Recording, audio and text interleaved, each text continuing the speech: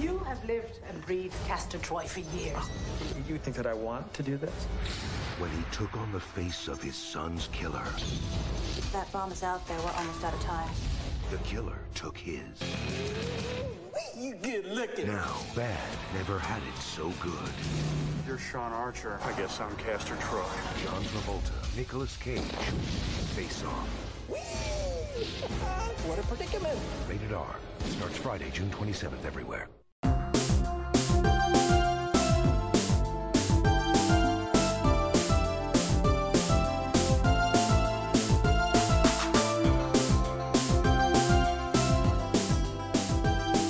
David, you can't say that on air. Yes, I can. You cannot say that. I can do whatever I want. You better not be bleeping all the curses. There's 7 words what we cannot say on the show. And it's not the George Carlin and words. that's one of them? Yeah. So, guys, recently I was watching a movie that brought back a lot of memories, but mostly memories of how you two guys met and your backstory, which, you know, so often we talk about how we all kind of came together. This is just another side of it. David, I remember when you were back in your FBI days hunting down criminal mastermind Brent all over the world with shootouts and you know, action boat chases and that's where I came in. I was a local dove collector who just happened to get in the way Dove collector every time you guys would fight in a church. So that's correct. Just coming in like all sloppy, like doing pratfalls, and your birds go everywhere. like, oh no. Gus, come back. But so there's only one movie that we could talk about in our summer of action here on Reconcinimation, and that is Face Off. Face Off. Face I want to take his face off. Yeah. Welcome back to a brand new episode of Reconcinimation. I'm John Diner. I'm David Munchak. I'm Brent Hutchins. And this is the podcast where we take a look back at some of our favorite films from the 70s, 80s, and 90s. And it's a hot one today. Oh, yeah. Everyone's favorite. We're dialing way back to the hot 90s, 1997, with John Woo's Face Off. Who's excited about it? Ooh, I can't wait to talk about it. I'm excited to talk about it. Let's talk about it. Here we go. We've covered other movies in 97, Johnny. We did Starship Troopers. Yes. Yeah. Back in year 1, we did Starship Troopers. I feel like that's our only 97 movie, but I don't know if that's true. I think so too. No, Grosse Pointe Blank. Okay. Also in year 1. So off the top of my head, I think that's it. We back in. We'll have to talk about 97 a little later, but one of the highlights of doing this podcast with you was like the first 30 minutes of our Starship Troopers episode, because we got into 1997 specifically, and Face Off got mentioned. Oh yeah. Is that when the seed was planted to do Face Off? Oh yeah. Absolutely. 3 years ago. Awesome. Well, hey, and better late than never. I have a pitch for you guys later on in the show. So for something we can do, not something we'll record for this, but maybe something we can do later. Oh, I'm excited to hear it. I love it. Anyway. All right. Well, screw it. Let's talk about the summer of 97 right now. That's one of my favorite summers in my personal life. One of the best summers of my life. Graduated high school and had, that summer between high school and college, right before Brent and I met. Just had a blast that whole entire summer, just hanging out, seeing movies, working at Suncoast. I had a convertible, it was all, the world was mine at the time. Everything was possible. Yeah.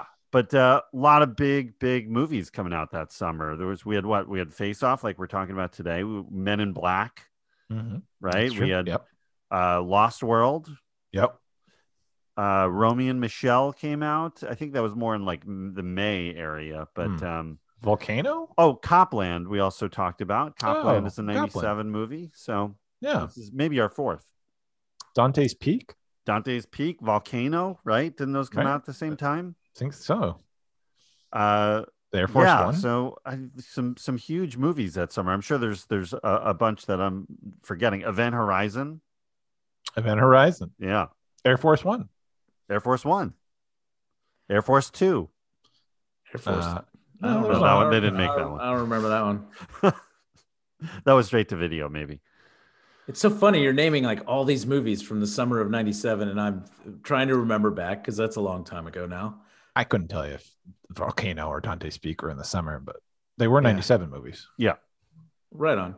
I don't think I saw a lot of these movies in the theater because I worked at a summer camp that summer, and I was like not anywhere near theater. I'm like, wait, when did I see that? All right, never. Okay. Well, I've seen all those that you mentioned, but just not. I don't remember seeing them in the movies. That's crazy. I feel like I went to fewer movies like right at the end of like high school and going into college. I mean, you guys went to movie college, but like, that summer in between, I don't know. Is there time to go to the theater? Is it just there's just too much fun to have out there? It's too much like senior partying, right? It's like we gotta get all the summer like get-togethers out of the way because we're going away, gang.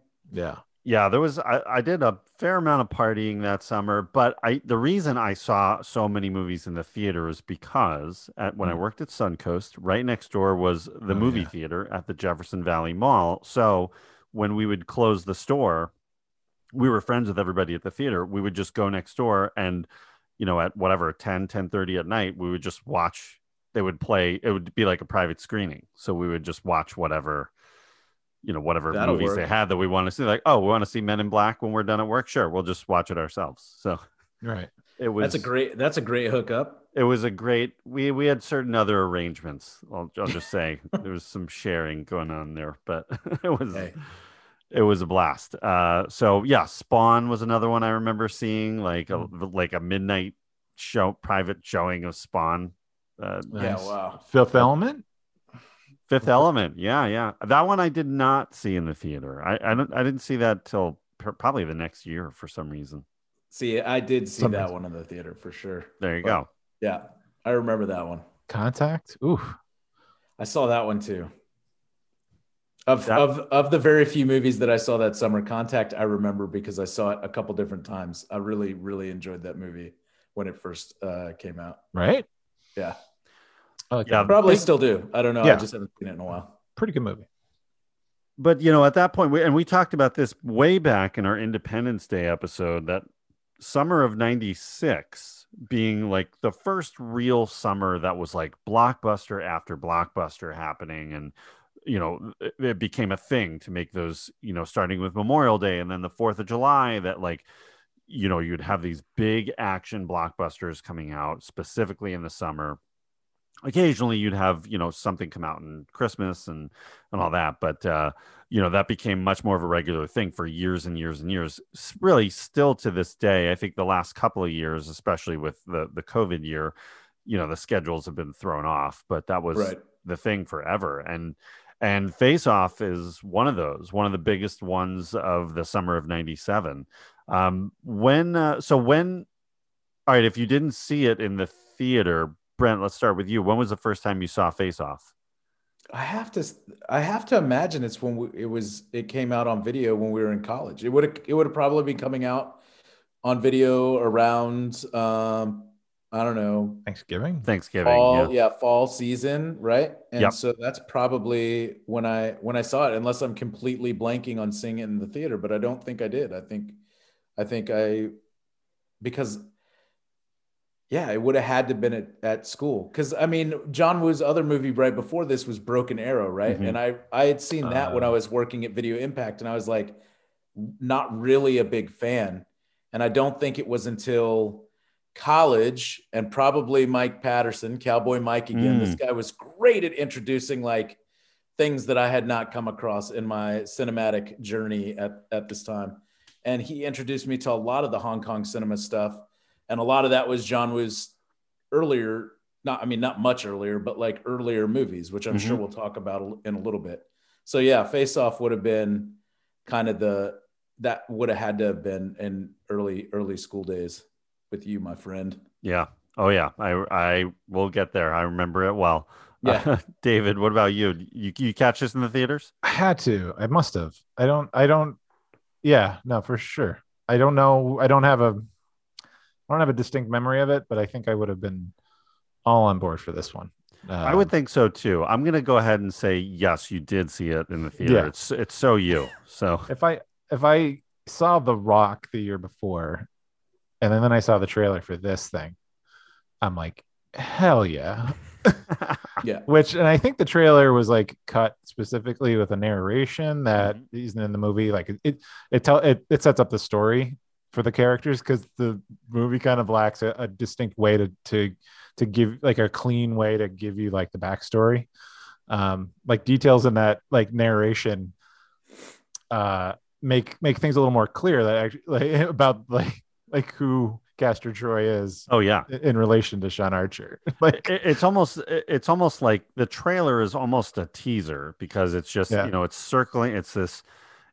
It's just circling around. I think it starts with Travolta and it circles around him, and when it comes back around, he's he's Nicolas talking. Cage, and then there's just so much.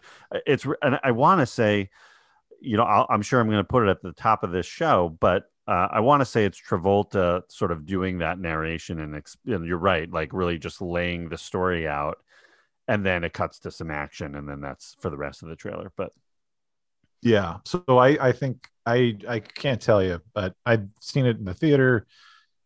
I definitely watched this a few times with my college friends. I think that we were definitely into some of the 90s action. So this was a great rent. This was not a rental. This was something that somebody else owned, and we would pop on. So, and then I honestly don't think I've seen it 10 years easily. 10. Yeah, it's been a while. 10 or maybe 15 years. I don't know. So, to revisit it today, was interesting. Yeah. Yeah, it's an interesting a little trip down memory lane of a style of filmmaking that it's a relic, isn't it? Yeah, it's pretty far out. Yeah, 90s action is very 90s. Well, I mean, it's something different. It's I've shown a few 90s movies to my kids, and they have a big problem with the 90s. They're like, we feel so sorry for you that you had to live in that decade. They're not wrong for the most part. Did they see this? I hope not. They sure did. Oh, they must have fucking sure, they had a great time with it, actually. Yeah. There were parts to like. Oh yeah. I don't know. Let's. Well, knowing their sensibilities, there's things that kick off really early that they'd be like, "Fuck this movie." Yeah. There was definitely some walking out and then kind of checking back in later. Yeah. But, it's just really. I think the thing that I find most interesting to me, and remembering it when it came out to now, is just how well or how poorly things work now that worked well then. Like, it's just like, I think the evolution of the action film has definitely leapfrogged from those days, but it's just really, I remember really liking it.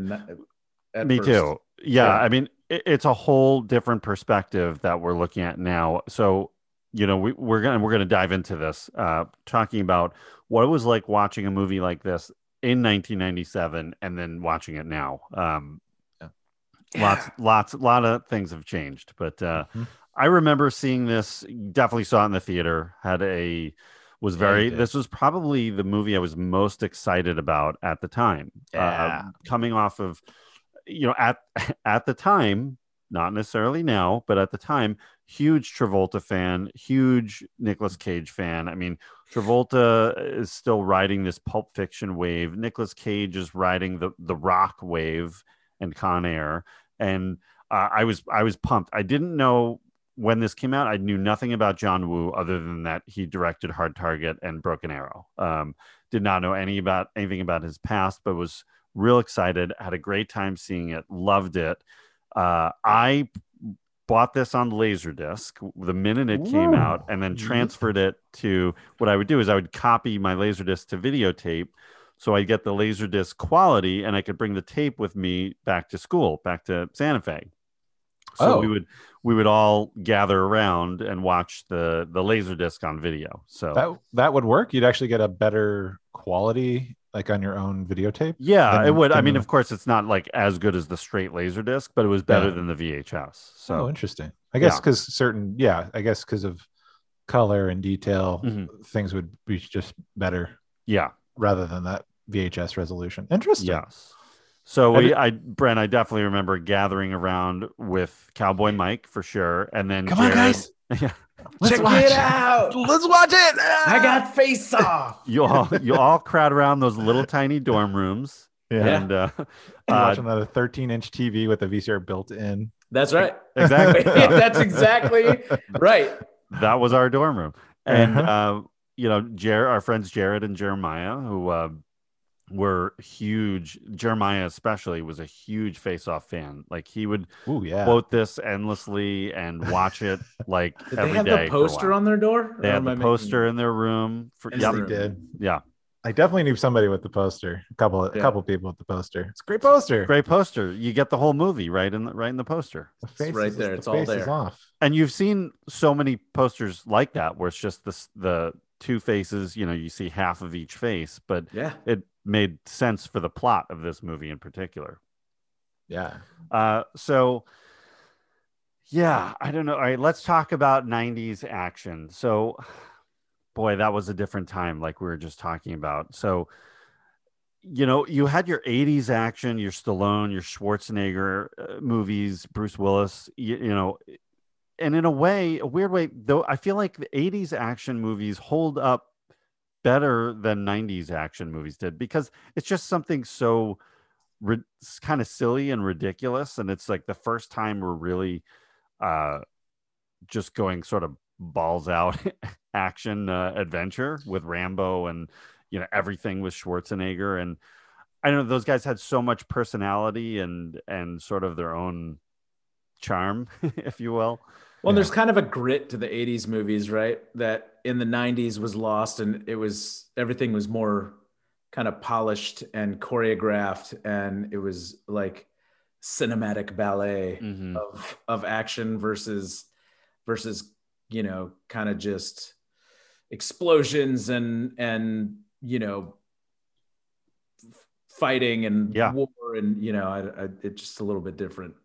Well, Yeah. and I always point, when I think about 90s action, I really do point back to the summer of 96 when we had, and we've talked about this on our Twister episode too. You had Twister, Mission Impossible, Independence Day, The Rock, all kind of bang, bang, bang, one right after another.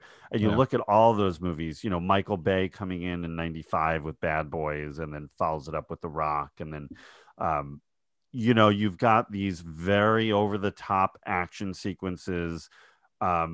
Character development is also either sort of it's this mix of like good acting and then ridiculously over the top acting in all of it. I think that's the other thing. Like, I mean, and maybe we'll get into it, but the performances by Travolta and Cage in this are, I think, both kind of brilliant and cringeworthy all at the same time. Like it's a really like weird combination of things that are happening with their performances in this particular movie. Yeah, and you really have to. We're going to talk about where this is hitting in their careers and how they're each on this sort of turning point in their careers.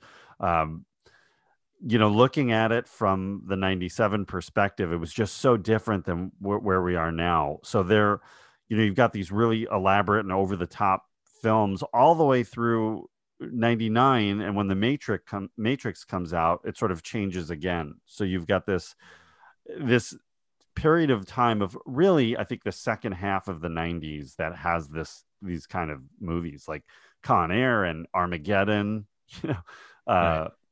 Yeah. everything with Will Smith. Well, right. I mean, a lot of the John Woo, Bruckheimer, Mhm. Michael Bay, like you mentioned, like those sweeping, filters, and I mean, just all that kind of stuff happening in these movies. And you mentioned The Matrix, but I also think you got to mention, just as far as like the evolution of action movies, like you got to mention Saving Private Ryan and kind of that frenetic.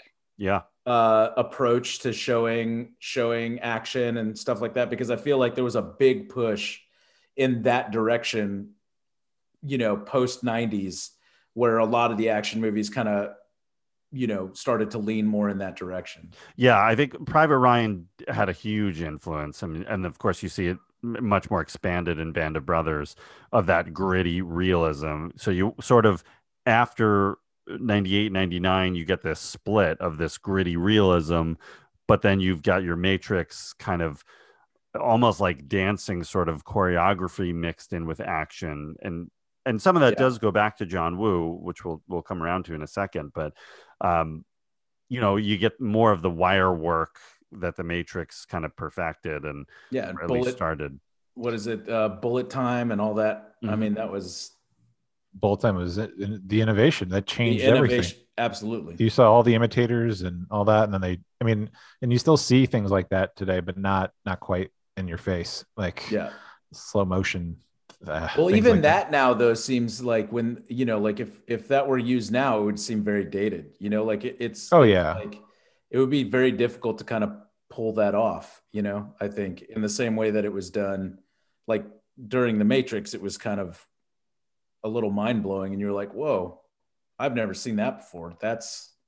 What is that? Yeah, that was so brilliant. That everything about that. Yeah. But like, isn't it like there is this like in between world of like that 80s action where it's like you get enough guys, you get enough guns, you get enough like explosions and smoke, and you can choreograph like a really good intense like battle and fight and whatever.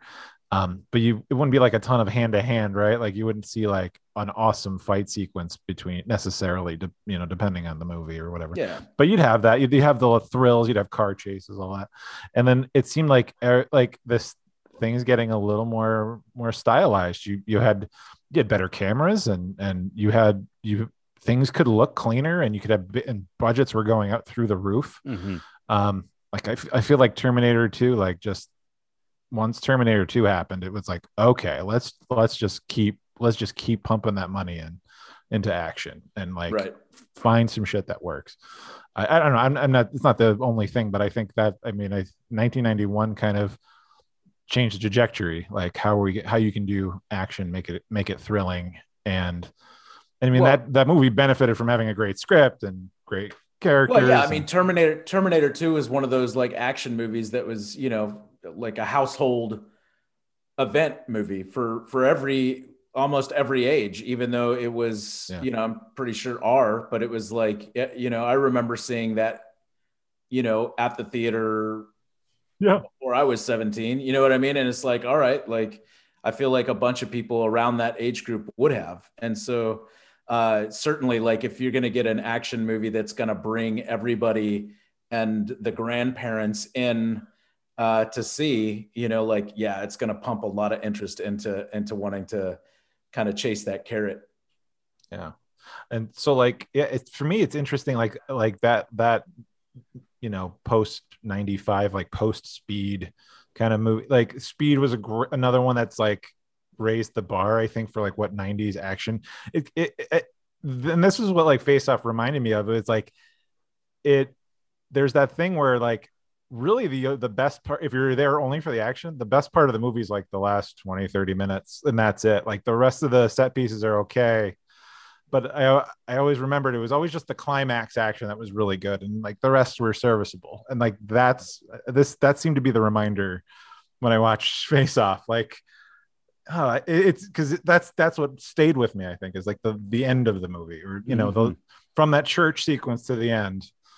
Like that's what I loved. And then in like watching the rest of the sequences, and I'm like, it's all right. Like, they do. I think that's definitely where you get the best of like what John Woo does is in that section, right? Like, that's where you see the gun kata, like all that kind of like that sort of choreography. Like that's certainly where his rise to recognition from the Hong Kong cinema world like was also based around action set pieces like that. And so I feel like what this movie kind of lacks, which you'd see later from going into the Matrix and stuff, is like more like actual martial arts and fights and like the intensity of that kind of thing, because like it feels like it belongs in this movie. Like, Yeah.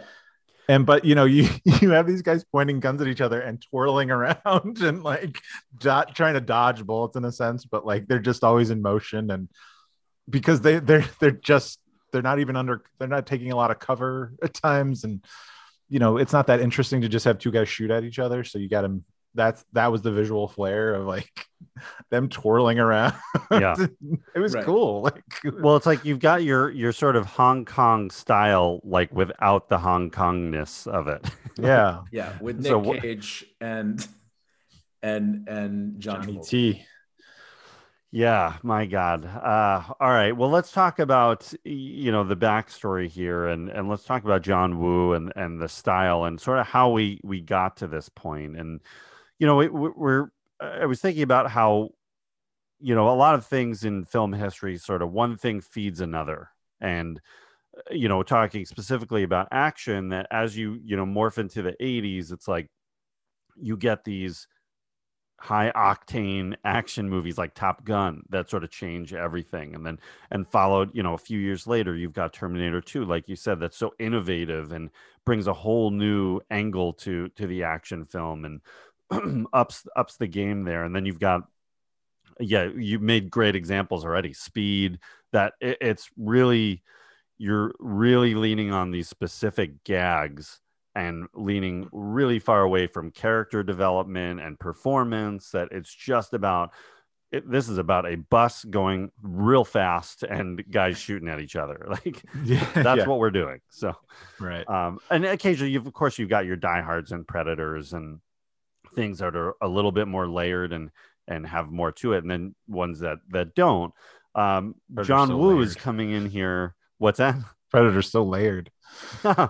Well, we talked about it on our show that the Predator works, the whole everything works perfectly in that movie. Maybe, of course, it's not the most layered like plot or anything, but it doesn't need to be. It doesn't overdo it. It doesn't try to shove too much in there. You could easily go way over the top, which they did with every other Predator movie after that. But the first one, it's like, keep it simple, stupid, Yeah. Well, that's, and I think when we talked about it, it's like, well, why can't they just make a good Predator movie? I was like, well, they already did. Like, right. How are you going to do it again other than just making the same movie, and I think in a sequel, you do want to up the stakes, right? So and inevitably it turns into a failure because it's like, well, it's not really Predator, right? Like it's not, right.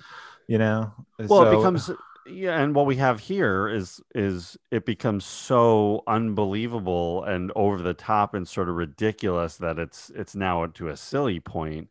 Of course, in '97 we didn't think that, but now that we have the perspective of the benefit of time, looking back at it, we can see the whole picture of like, oh yeah, this totally like this does not fit like the other ones do, and we'll talk about where Face Off kind of lands in the overall history of action movies, how it ranks. But let's talk about Hong Kong cinema for a minute. And David, I know you're an expert on this, so why don't you take it away? Well, Hong Kong is a place that well, I think it's no, I don't know anything, so tell me everything. I'll take it back. Take it away, John. I was gonna give it a shot, but I got nothing.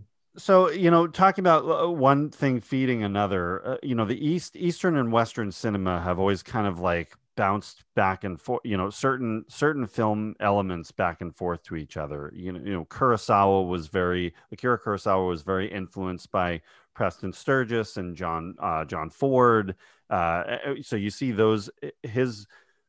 some of their film elements in Seven Samurai and Hidden Fortress and even Sergio Leone with Yojimbo. So Kurosawa then turned it back around. That Kurosawa makes Yojimbo, Sergio Leone redoes Yojimbo as For a Few Dollars. Oh wait, Fistful of Dollars, not For a Few Dollars More, and then does his whole genre. And it's sort of like then the 70s sort of European action and kind of crime dramas start feeding into the 80s with Ringo Lam and City on Fire, which then turns around and influences Quentin Tarantino for Reservoir Dogs. So it's sort of like, going this back and forth at, trying to up the stakes a little bit and influencing each other. So John Woo comes in the late 60s, starts getting involved in film. He's a script supervisor and then an assistant director working for the Shaw Brothers, who were Hong Kong's biggest film producers.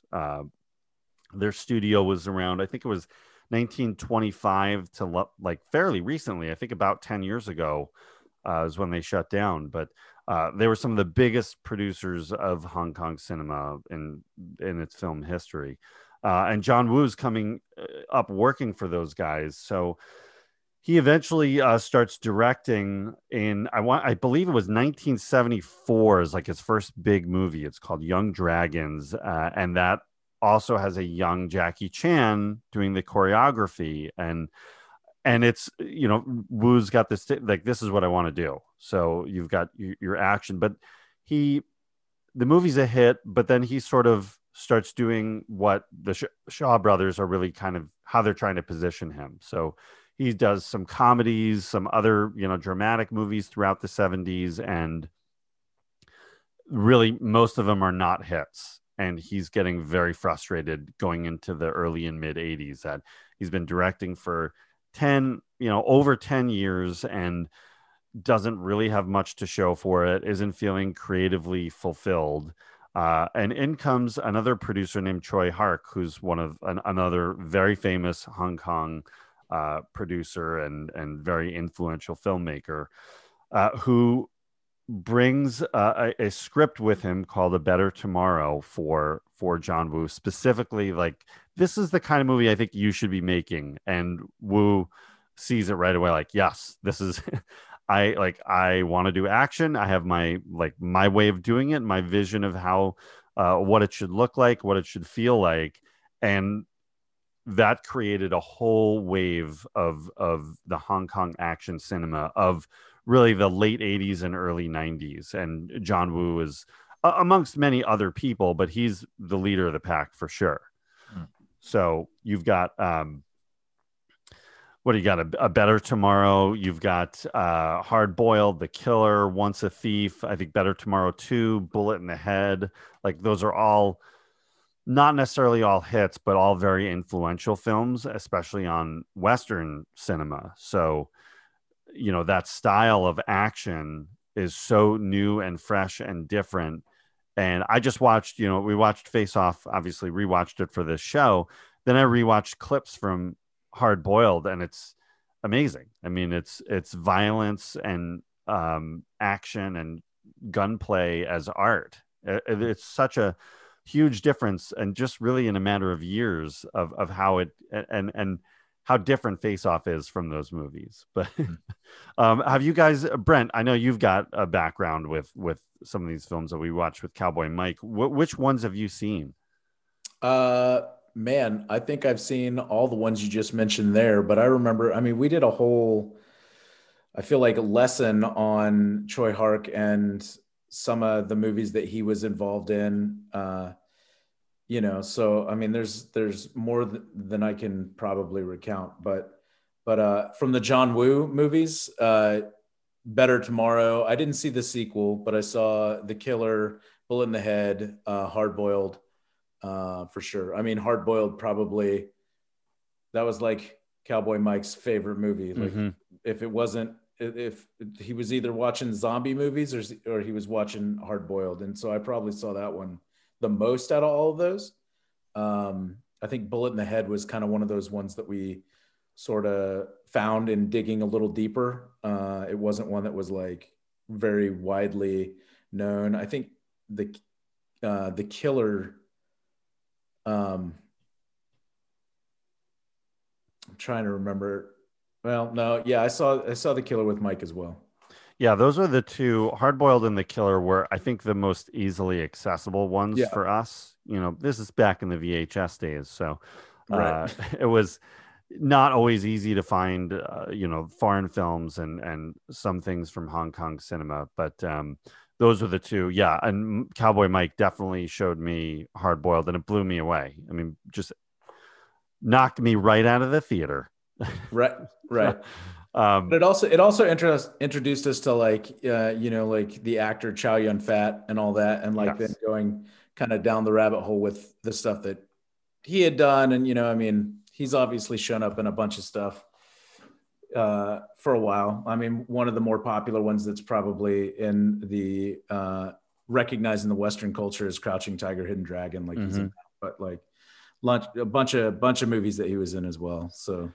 Yeah, and they had a real partnership that, Chow Yun Fat is the lead in many of those movies, not all of them. He's like John was Robert De Niro as to Scorsese, Yeah, like or like Arnold is to James Cameron, Sure. So and what a great partnership that they had. I mean, those are amazing films. David, we're gonna prescribe you a whole diet of John Woo's Hong Kong films because it's really a must see. You based on what you know of me, you probably think I'd be super into him, so I'm in. Yeah, right. I think you're going to be blown away by him. It's really they're pretty fantastic. I mean, I haven't seen them probably. John, you said you watched some clips of Hard Boiled recently, so I'm assuming they hold up pretty well. More so than Face Off probably did, but yeah, I mean, I haven't seen them in a while, but they were excellent. It's sort of the difference between those films and Face Off is you can tell they're working with a lot less money. They have a much lower budget, and it is, I mean, the action is so intense and constant. I mean, in Hard Boiled, there's a shootout through a hospital, and I think it's almost 3 minutes long, and it's one shot, and it's explosions and people flying everywhere, and they're just like going through these hallways, and it's just like it's a must see. But there's so much of Woo's style that really comes out in those movies that I don't know, it like sort of translated to his American films, but they're really at their best in his Hong Kong films. These elaborate action sequences. He's got this like dynamic camera movement. The way he uses the camera to like circle around, and it's not like obvious, where the camera is that it would be in a lot of American films that like you're kind of waiting for this dolly move. It just feels very natural. This emotional drama with the characters. A lot of it involves cops and the relationship between cops and criminals, undercover cops who have sort of this tortured soul of, having to do these really violent things while they're undercover, but torn apart because of it. And, even a movie like Infernal Affairs, which is what The Departed was based on, is a really excellent Hong Kong film. And it's not John Woo, but very similar in tone. But then you get your very specific things that are John Woo staples, your two-handed gunplay, your slow motion, your doves, doves that are like hinting that action's like around the corner. And you get the Mexican standoff in very tight quarters. Those are constants that he uses all the time. Tarantino would take those later on. Woo would continue using a lot of those, and definitely see it in Broken Arrow, Face Off, Mission Impossible 2. Not sure about Wind Talkers. Don't know if it made it in Hard there. Target. Don't forget Hard Target. Hard Target. Yep. You got themes about honor and loyalty, sometimes family, that are just, it's a lot of the same things in each of these films, but there's a different twist to each of them that makes them stand out and does make them feel different from another. Even though they have very similar plots and ideas, they all work, looking back at them, they work great. So, but once he has success from really Hard Boiled is a big one. The Killer is another big one, financially speaking. That those are the bigger hits of the two of all that work. Better Tomorrow 1 and 2 and Once a Thief were not as financially successful for him, but of course, the American studio system, whenever they see somebody who's got something, they're going to try to latch onto them. So Universal Studios makes a deal with John Woo to lure him to America, and And they give him Hard Target and Jean-Claude Van Damme. Now, who's a Hard Target fan? Dude, Hard Target, I think secretly is probably his best American movie. I hear there's a director's cut that's supposed to be like fantastic. Yeah, I mean, I was a huge Jean-Claude Van Damme fan, but like even going back, and this is more kind of towards the end of his run as an action superhero. I mean, for whatever extent that was, but I actually think Hard Target is pretty legit. I haven't seen Hard Target since back then, so I don't really remember, but I remember really loving it. Yeah. Yeah, it's fun. I mean, it's not, I don't know. I don't know if it's, I have a hard time with Van Damme movies. You know, I love Bloodsport. I love Kickboxer. Hard Target. Cyborg. Lionheart. Yeah. Lionheart. Lionheart's. I've gone back and rewatched that one. It's pretty. What's the one with Dennis Rodman? Is it like Double Team? Double Team or Double Trouble, something like that. Yeah. But Hard Target's a lot of fun. But you know, I don't think it was fun for John Woo. He struggled with that one. That you know, that was his first one, right? That was the first one out of the gates. He probably had very little creative, like, kind of control over things. Jean-Claude Van Damme probably had more creative control over things than John Woo did at the time. And you know, I'm sure it wasn't easy. Yeah, I think between the language barrier, dealing with a star at the height of his power and prime with Van Damme, and dealing with a very different kind of studio system with Universal, that it wasn't, you know, he struggled really getting his voice out there. and I can't remember how successful that movie was. Do you? I mean, again, I think at that time, like, even though Van Damme was still a really popular action star, like, I think he had kind of already hit his plateau and was on the decline. Like, I don't think it was a huge box office success in any way. You know, I think I'd have to verify this, but I don't know. It may have been his last, like, kind of big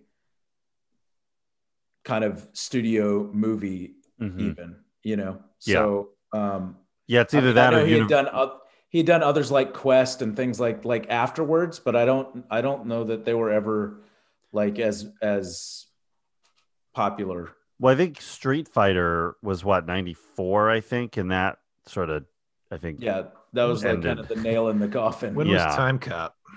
Time Cop's 94, 95. Yeah. Got to be talking about Time Cop. Yeah, we can't forget Time Cop. They were still trying to put him in huge things, which Time Cop made $100 million. Time Cop was good, but I also think that was like a little bit of a spike in there. Yeah, it's like kind of like what would happen with Eddie Murphy, that you'd have a bunch of kind of bombs in a row and then one spike just to keep them afloat. But and I think there was a lot of problems with Van Damme and his ego, and I think drugs and other problems. But so Universal Soldier was before all that stuff. Yeah, that was like 91, I think. Yeah, 92 or 2. But yeah. So yeah, Woo struggled with that, but he does go a couple of years later into Broken Arrow, which Johnny T. I never liked Broken Arrow. I had problems with. I saw it when it came out, and I didn't like it then, and it was just too much. And Travolta was kind of ridiculous in it and way over the top. And he's kind of riding this. He's definitely riding this Tarantino thing. Yeah. Well, Christian Slater's in that too, right? Mm-hmm. Slater and Travolta, baby. Yeah. I've never actually seen it, but I remember at the time thinking like, I want to see that, like John Travolta, and like, you know, Slater was in the consciousness for so long and in the 80s and stuff. And it was like, yeah, this is kind of like, these are two people I want to see in a movie, but I never got around to it. It didn't really look that appealing, but and I just never visited it. So, but it should have been kind of up my alley at the time. Yeah, the trailers were great. It looked really cool. Looked like it had great action, but I just remember being really disappointed with it that it just never really achieved what it seemed like it could have. And Travolta is just sort of nauseating with the cool guy Tarantino dialogue and, over the topness. And the biggest thing that it did was it gave birth to Ain't It Cool News. Is Oh, that right? Is that how he broke that that's through? he says, "Ain't it cool?" Like he says that line. That's so that cool? name is from Broken Arrow. That's right. Isn't that in the trailer somewhere? Yeah. Oh yeah, it's in the trailer for sure. So, but it does, begin what I guess somewhat of a collaboration between Wu and Travolta, and the movie wasn't a huge hit, but it was enough of a hit that it gave the studios a little more confidence in John Woo as a director, that they could give him a little bit more instead of being so controlling over their edits and what they were doing with what he wanted to bring to the table. So Paramount comes to him with this script written by Mike Warb and Michael Colery that was originally written, years earlier for Stallone and Schwarzenegger to be the leads in. And this was pitched to Joel Silver, who eventually passed on it, and it found its way to Paramount. Now, rewind a few years. Could you have pictured this movie, this plot, starring Arnold Schwarzenegger and Sylvester Stallone, produced by Joel Silver? Would that have worked? Yeah, it would have been huge. It would have been fucking huge. Yeah. I mean, that was the original cast that they wanted, right? Yeah. I mean, that was it. Yeah. If this had come out, let's just say like 88, 89, even like 91, that would have been enormous. I think it would have been a huge. Well, hit. they hadn't been in a movie together yet, right? So like it would have been the first time. I mean, it definitely, for anybody who is an action fan of any sort, like it would have been massive. Yeah, I think I wonder what the reason was of why they didn't do it. I can imagine at the time that neither wanted to be the villain of the movie, because both were so locked into being the hero, the lead. I think sharing at that time, I mean, of course, we would see them work together years later, but that's way deep in the second half of their careers, where the egos were not quite as high. So, I could see them having a battle over like who's gonna be the guy who lives, who kills the other one, because it's kind of saying that one is better than the other. Yeah, that wouldn't fly. Yeah, I could see, and just the projects they were doing. It's also like, dude, when they could star in their own movie and be the top dog instead of sharing it, they could be making, they were constantly working. So yeah, they'd have to carve out time to share this movie. Oh man, that would have been great. Yeah. What could have been the Joel Silver version of Face Off with those two? Yeah. Alternate reality. Face Off again. Let's just. Well, hey, I'm sure we're gonna get to. I'm sure we're gonna get to some of this. Yeah, it'll be Ansel Elgort and Timothy Chalamet. I think you go with the Chris's. You go with the Chris Pratt, Chris Evans, Chris Pine, and Chris Pine. They should. It should be a three-way face-off. So that's what you call it. Three-way face-off. Apparently, there's a sequel coming. So yeah, we'll what swing way around to that at the end. Okay, all right, Joan Allen's back. This time it's her face. Her and Melissa McCarthy, like straight faces. It's a comedy. All right, cool. So John Woo rejected this movie several times. It was pitched to him over and over. He kept saying no to it. He's getting frustrated. Finally, Paramount and him come to an agreement that, look, I'll do this movie, but I got to do it my way. You got to let me do my John Woo thing. Okay. Use my style and let's go. Just leave me alone. Yeah. So, all right, let's before we talk about the cast in David's favorite segment of the show, let's talk about the plot. So, what's this movie about? This movie is insane and ridiculous. It's bananas. Does this plot make sense at all, and does it hold up? What do you got, David? What do you think? This idea that there's this like American domestic global terrorist that is like almost super famous, and is pursued by John Travolta's FBI super cop guy, and then like I don't know, like they just do it for money, but he's a complete psychopath, and he's just some guy. You can't even tell how smart he is. Like you'd think like if you did this today, you'd talk about how smart they are, and that they have global connections, and they could do anything and go anywhere. And then like it's just like they kind of have this little posse that they don't hang out with, and it's really just him and his brother. And they wanted the 10 million for the bomb, like $10 million, like with to kill millions of people for what reason no one really knows. It's just banana. It's so weak. There's so many things that that aren't credible, or like it just doesn't make sense. So it's just you kind of have to like ride the wave with them. Like, all right, like this is what it is. There's a guy that's just bad, and him and his brother are bad, and they know bad people. And there's this guy who's just basically probably a good guy. He's slightly damaged, but we won't really talk about it because of the tragedy that happened. It's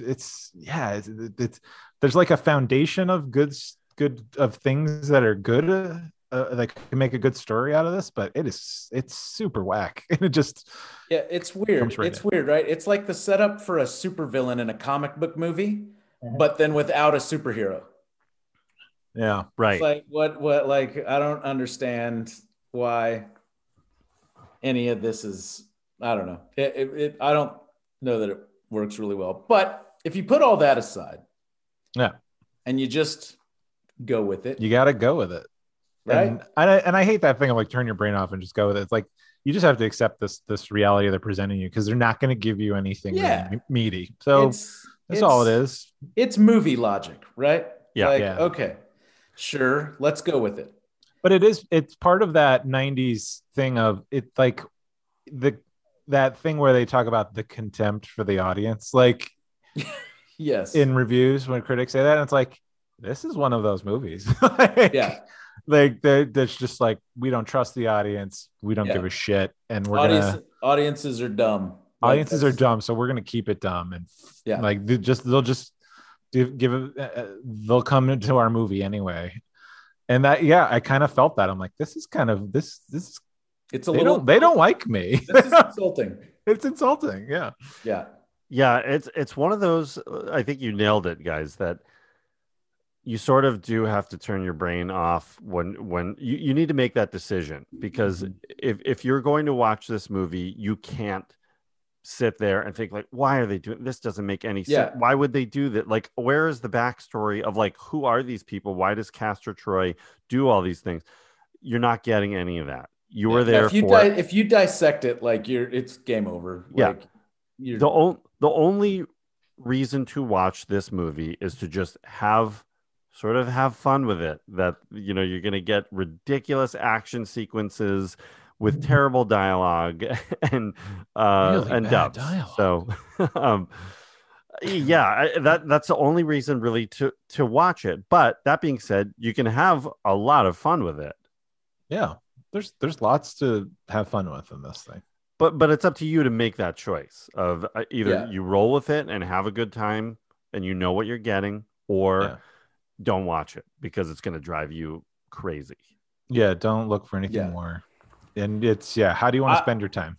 I'm quite positive that watching it for this podcast will be the last time I ever watch it. Yeah. I will never watch this. I'm sorry to say that, but I'm pretty positive that's true. However many years you'll have left on Earth, you're not going to waste 2 hours I'm just not on that again. I'm just not. I can't do it. I had a very love-hate relationship with this movie. I loved it when it came out. Sure. I loved it for about maybe 2 or 3 years, and then I kind of didn't watch it for a while. I think I watched it maybe right after I moved to LA, so like 2002, 2003, and was like, whoa, this movie, I can't. I never want to watch this movie again. Like I'm never gonna get that time back. Yeah.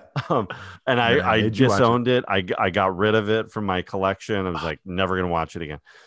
Now when watching it for this, obviously a lot of time has gone by. Again, I had fun with it, but I see it for what it is. And correct, this will be the last screening of Face Off. Yeah, It was hard, man. It was hard for me this time. Like, and it's the combination of like the style now being really outdated and the performances from the two leads being just like so cheesy and over the top and like scene chewing and just like it was too much. And the script does not, like it doesn't help at all. No, I think a lot of it is in the script. I mean, I think that's where a lot of the problems are.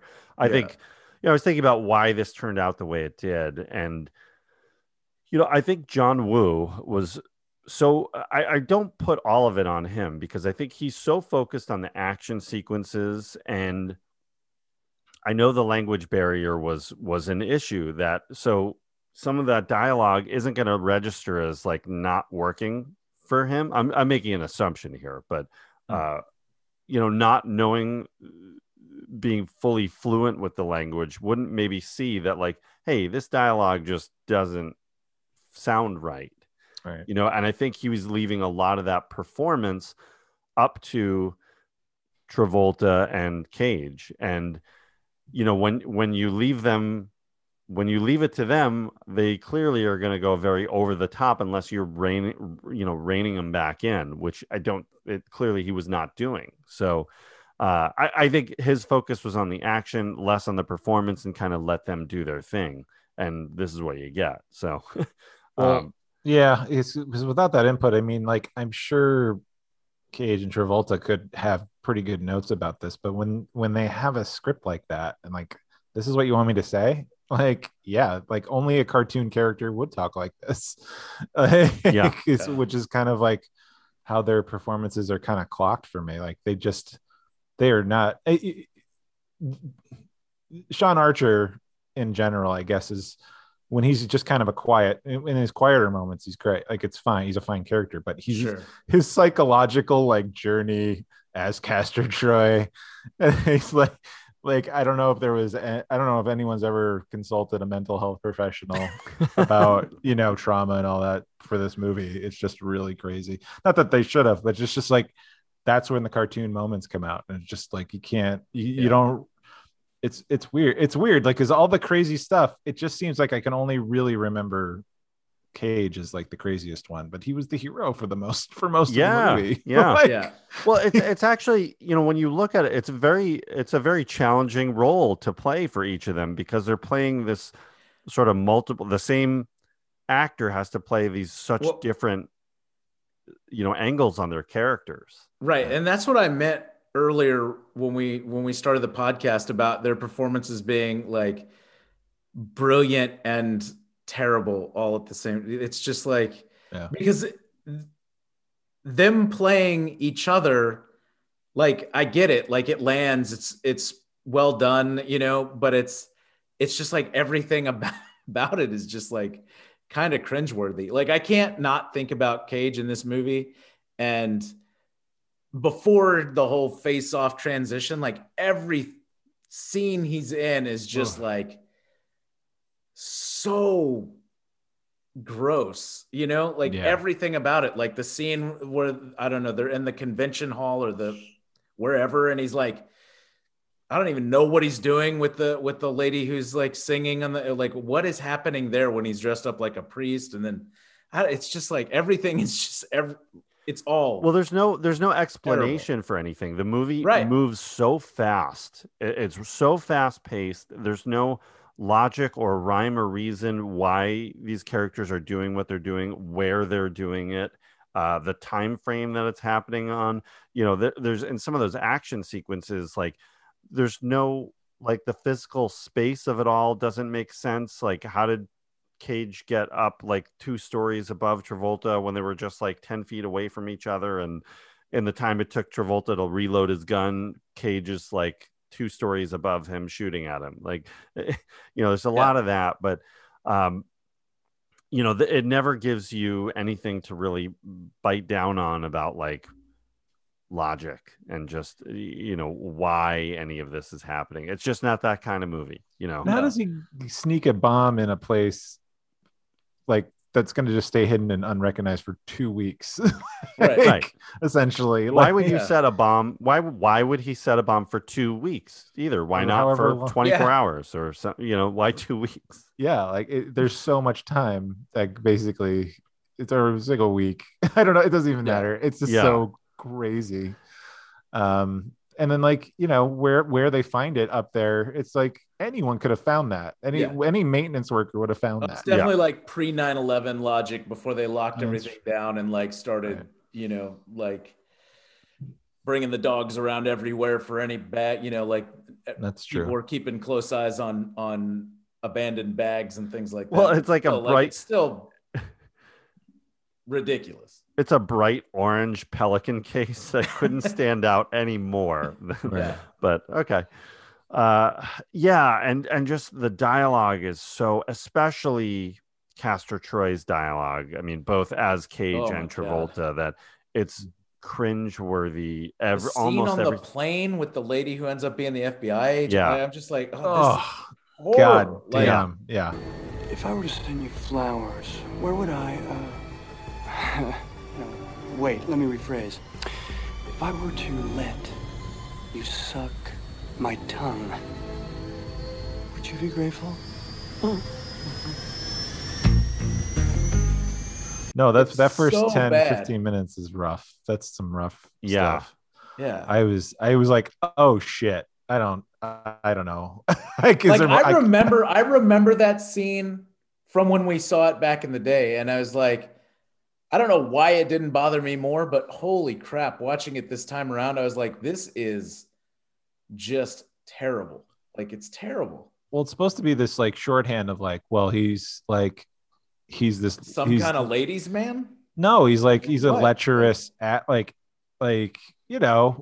he's kind of a sexual assaulter, but like it's supposed to show how he's kind of a bad guy, but at the same time, it's a nice wink to all those guys that think it's hysterical. Like, this is grabbing a woman's behind and, like making the noises and faces like, oh my God. Like, well, it's like, I don't know. It's just weird. Like, he's so repulsive, and then like sticks his tongue out and she just like dives in, and it's like, is this what happens? Up. Like, is this fucked? Reasonably, that woman, if she was just a airline person, she wouldn't know who that guy is. Right. Well, unless it's like their private plane. Well, and his brother's over there, and he has this like kind of weird like smirk, like, man, my brother did it again. It's like, oh, you guys are just. I'm done. Yes, that early stuff was really rough. Yeah, it's bad. And later on, when he is, undercut, I guess when he becomes Sean Archer, and then the weirdness between Sean Archer and his daughter. Oh, right. Like that. Oh, like no. Like that weird brief thing that's like, it's scary and weird and like.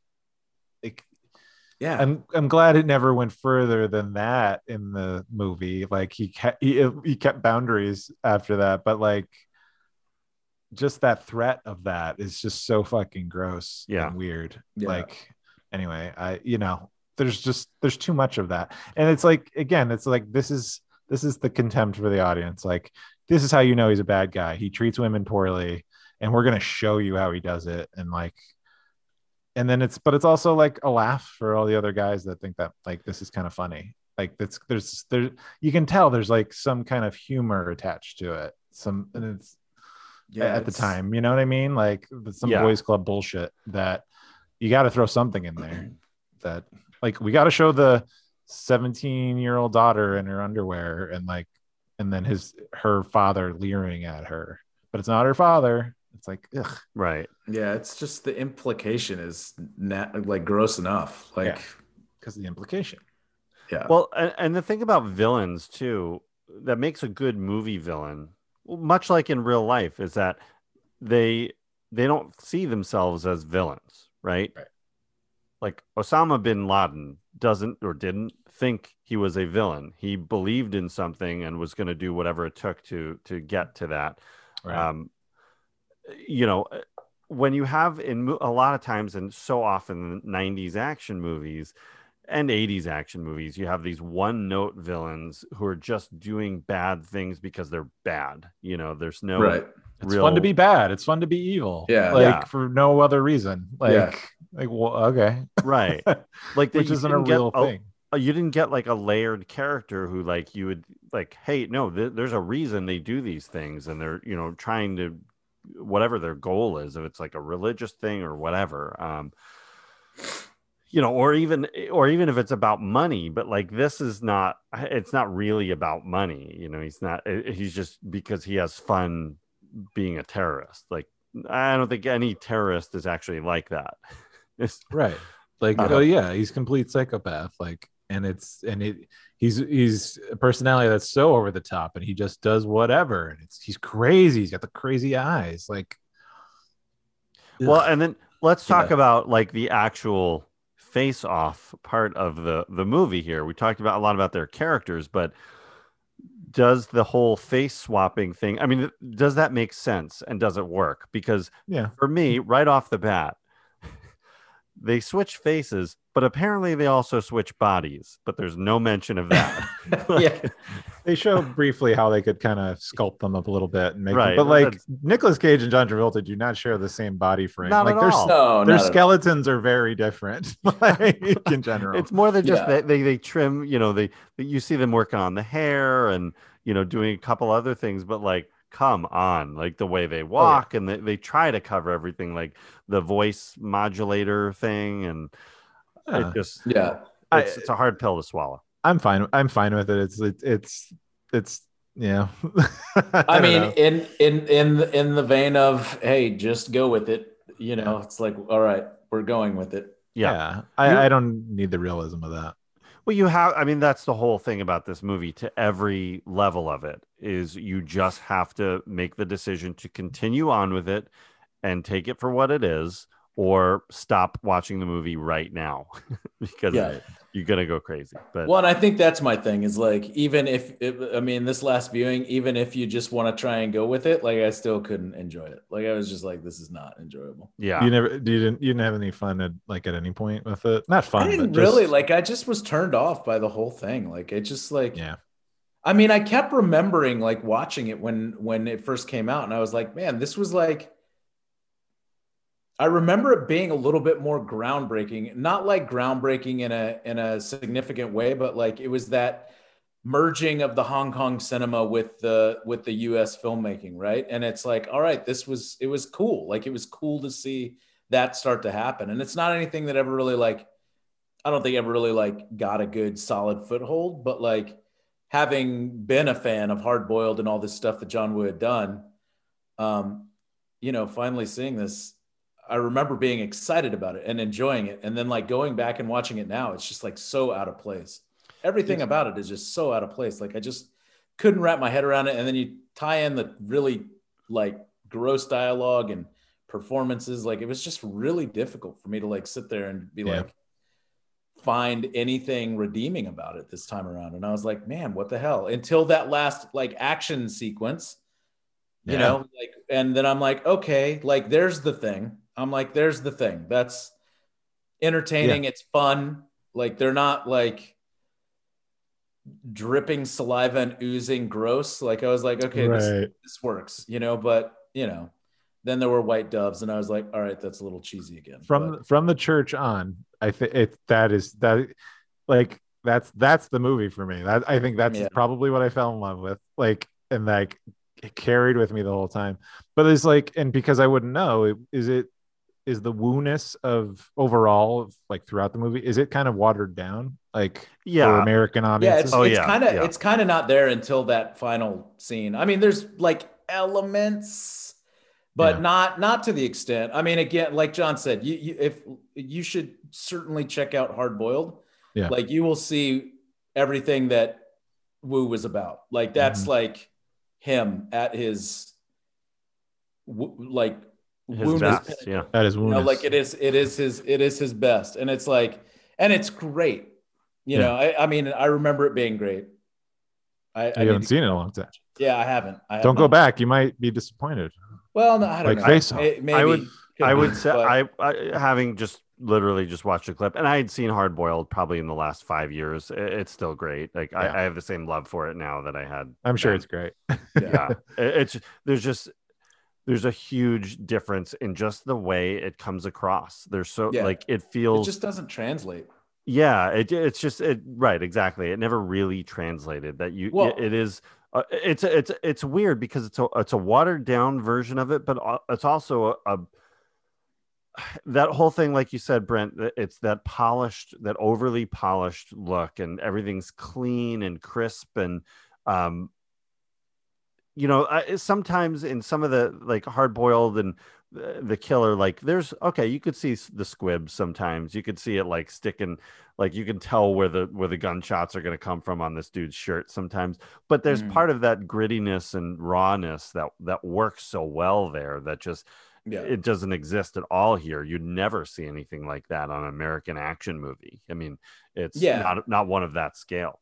Well, and I was also going to say Chow Yun-fat is like just a whole different type of actor in the John Woo movies than Nick Cage or Travolta.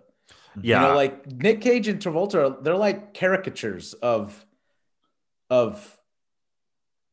types of characters, right? Where like Chow Yun-fat, I don't know, like there's just more to him. Well, you see him do this stuff. You are seeing Chow Yun-fat do these moves and do these flips and rolls and these shootouts, and it's him right there. And you buy it. You believe that this dude could pull this stuff off. Here, it's like clearly you can tell when the stunt double stepped in, and you just I've never bought John Travolta as an action star. We talked about it, I think, a little bit in our Blowout episode about his later career, that he always rode this let's segue completely into talking about Travolta and Cage here, and let's start with Travolta. Sure. So once he hit that Pulp Fiction and that Get Shorty thing, he rode that to this day. He rides those characters, the Too Cool for School, and then mixed in with these action movies that started with Broken Arrow, and Face Off is sort of the height of it, that he's still he very rarely do you see him do anything outside of those roles. It's just one thing after another, after another, after another. And it's always the same, trying to, hit that same jackpot again. Yeah. Well, I mean, he got cool again, right? Because I mean, it's like his Barbarino days and all that stuff. Like he was in Grease and all that shit. And he was always the cool kind of guy in a sense, even if it's that character, like funky character, but I don't know, it doesn't really age. Like it's like the guy who just never, like, he peaked in high school, right, and doesn't know it. Like, I mean, I think I remember in our Blowout episode, I was pretty hard on Travolta in that one as well, and I'm just like finding I think unfair. I don't know if it is. Is it? Like, I think he was good. He was good. I did like him in Blowout. And of course, I think he works great in Pulp Fiction. It's Pulp Fiction, yeah. But again, like, I haven't seen that in a long time either. Like, I'm afraid now to go back and watch it because honestly, like, the last few times I've seen him and stuff, I'm just like, I don't get it. Like, I don't like the magic. It's gone. Like, and I just have a hard time, like, and maybe, it's just a little bit like it was years and years and years of probably like oversaturation because Pulp Fiction came out in 94. And it was like, wow, it was a new thing. It was an exciting thing. Like, it opened up a whole deal. And he popped up everywhere and was in everything, kind of redoing and regurgitating the same kind of spiel, really trying to milk it. And like, it was fun for a minute, but like now everything is just like, ugh, I don't know. Like, and now maybe I've lost my taste for it, I guess. Right. Yeah, I could see it. Yeah, you might just be overall just done with. Yeah, and I think Travolta. that might be the case because, I mean, I know it's subjective, but you guys seem to like him in Blowout, and I remember him just like not. I think it's just the thing. Like I just am over him. He still has that it factor that like, he's a star. He is like, I think you're drawn to him like for certain reasons, and maybe you're not. Maybe you're repelled by him for certain reasons. I don't know. So I like seeing him. I mean, that movie Michael or whatever. Yeah.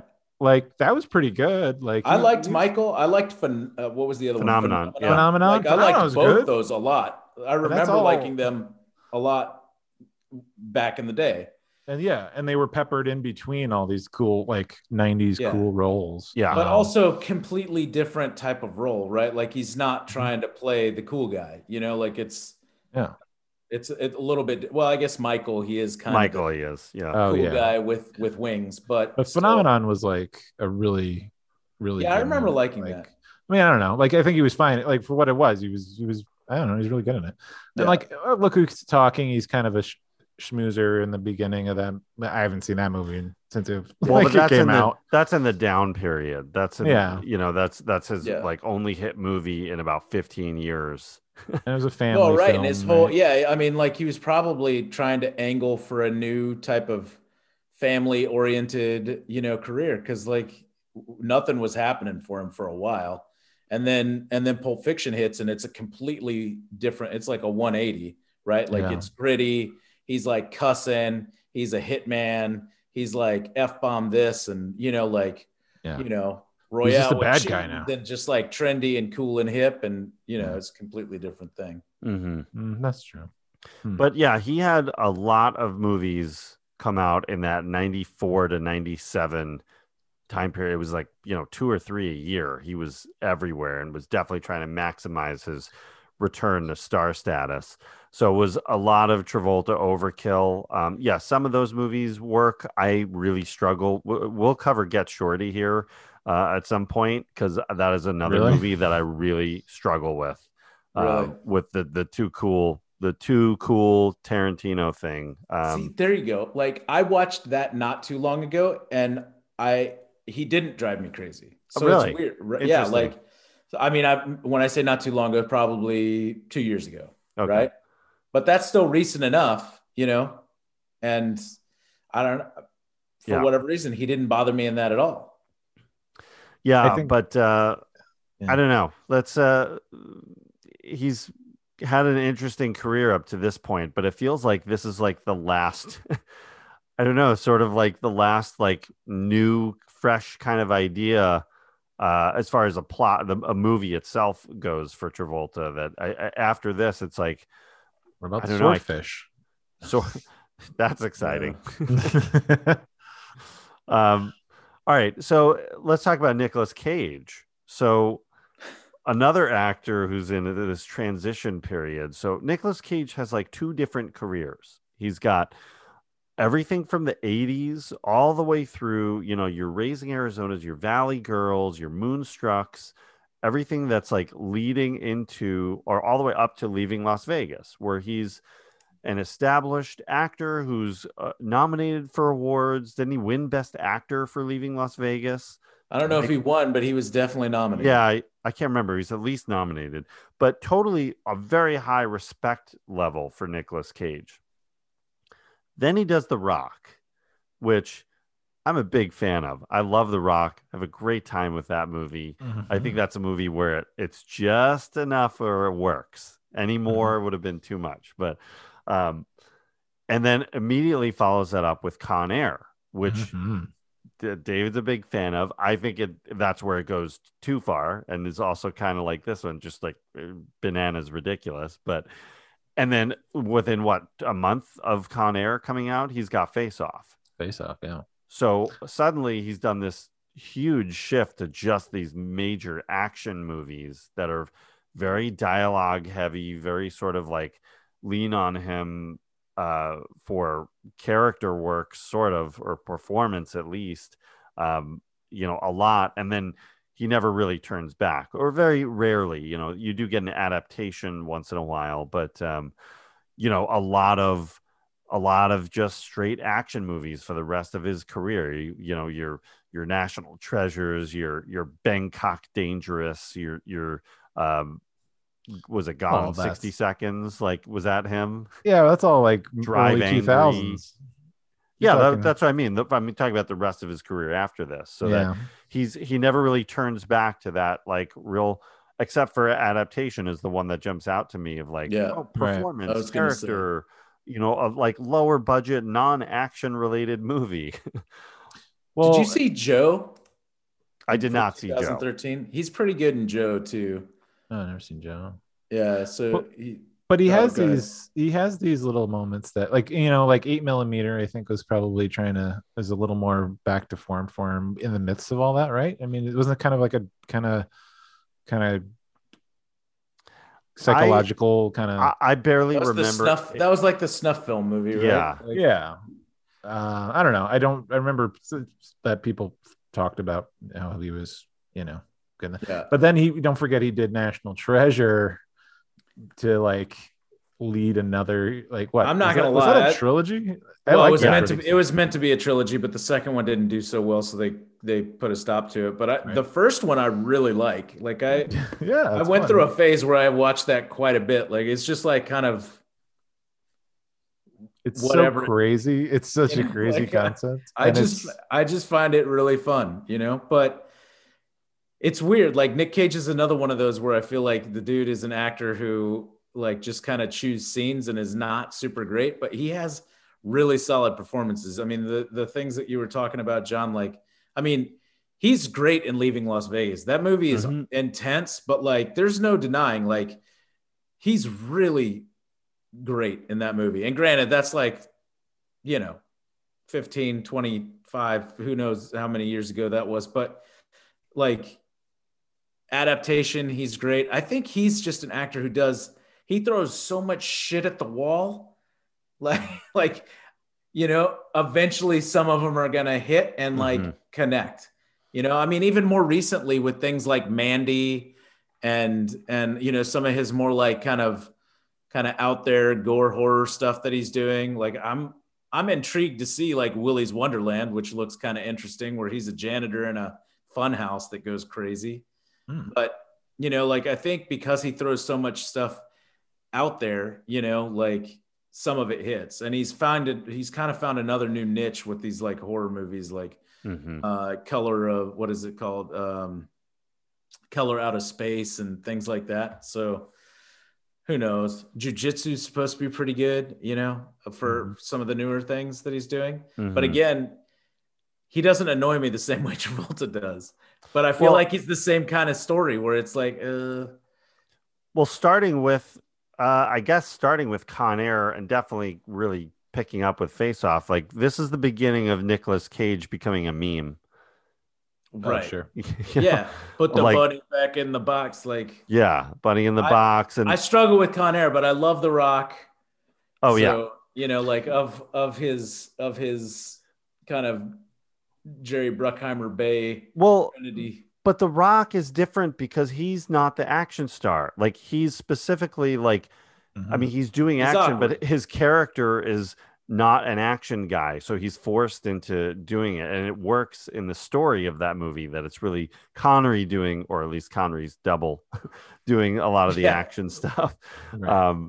And, he's kind of just complaining about having to be dragged along in this situation anyway. Well, there's a lot of support. Ed Harris is in that movie. Michael Biehn, who is a podcast favorite. Yeah. So yeah, for sure. Yeah. But here back at Face Off, we just such over the top performance from Cage. I mean, we talked about it earlier. It is very hard to watch and listen to, and especially in the beginning when he's like pure Castor Troy. I can't stand him in this movie. Even when he's Sean Archer, that just like the scene, where he's in prison, right? He's gone undercover as Castor. He's in prison, and then Travolta comes in having revealed that he is A, alive, and B, is now portraying Sean Archer, that when Cage is whimpering and that like you killed them, what, Tito, like You killed them? Well, look, beats paying the bill, huh? See anything you like? Tito. it just Right. like I could not. I burst out laughing. But that's Nick Cage thinking that's how Travolta would play the Yeah, scene. exactly. right. You know, like that's kind of the rub of all of it too, is like he's a dude playing another dude disguised as another dude. It's true. Well, Well, and that goes back to that like kind of genius thing of like they're playing each other, playing those characters, Right. yeah. but it's like they're almost, I don't know, it's almost like they're just left to their own devices and not really being directed on that level. There's pieces where you're like, oh, you can see the imitation happening, and then but for the most part it's just they're kind of just left to their own devices, I think, Because they're over the top characters to begin with, Right. and then they're playing over the top characters playing those over the top characters. So right. it's just a lot. It's It is a lot. It's a lot. and then you Lot get of this energy. this switch where then Cage is not as ridiculous as Sean Archer, right? Where he's a little bit more restrained, Right. and Travolta's turn to go over the top, and then they kind of then the action just blows up in the whole last half hour of the movie, which is Yeah. I guess the better part of the movie. That's the best part of this movie is the last 25 minutes, right? I mean, that's all, or 20 minutes. That's it. Like that again, that's the movie. Like, Yeah. Well, and I bet, I bet in 97, like the earlier part of the movie, audiences probably found to be more fun. Right. Because, I mean, I don't think everybody was sick of these guys yet. No, not at all. No. Unfortunately, now when you watch it, we're all sick of them. And it's like, or I'm sorry, I don't want to speak for you guys. I'm sick of them. And it's like, unfortunately, the script is just does not like work for today's, like, I was not sick gonna of these cut it. guys by like 2003. I think I was done with both of them. Yeah. Again, I think Nick Cage has done some pretty interesting stuff recently. But Yeah. yeah, like there was a minute where, or like a decade or Yeah. maybe a decade and a half where it was like, oh gosh.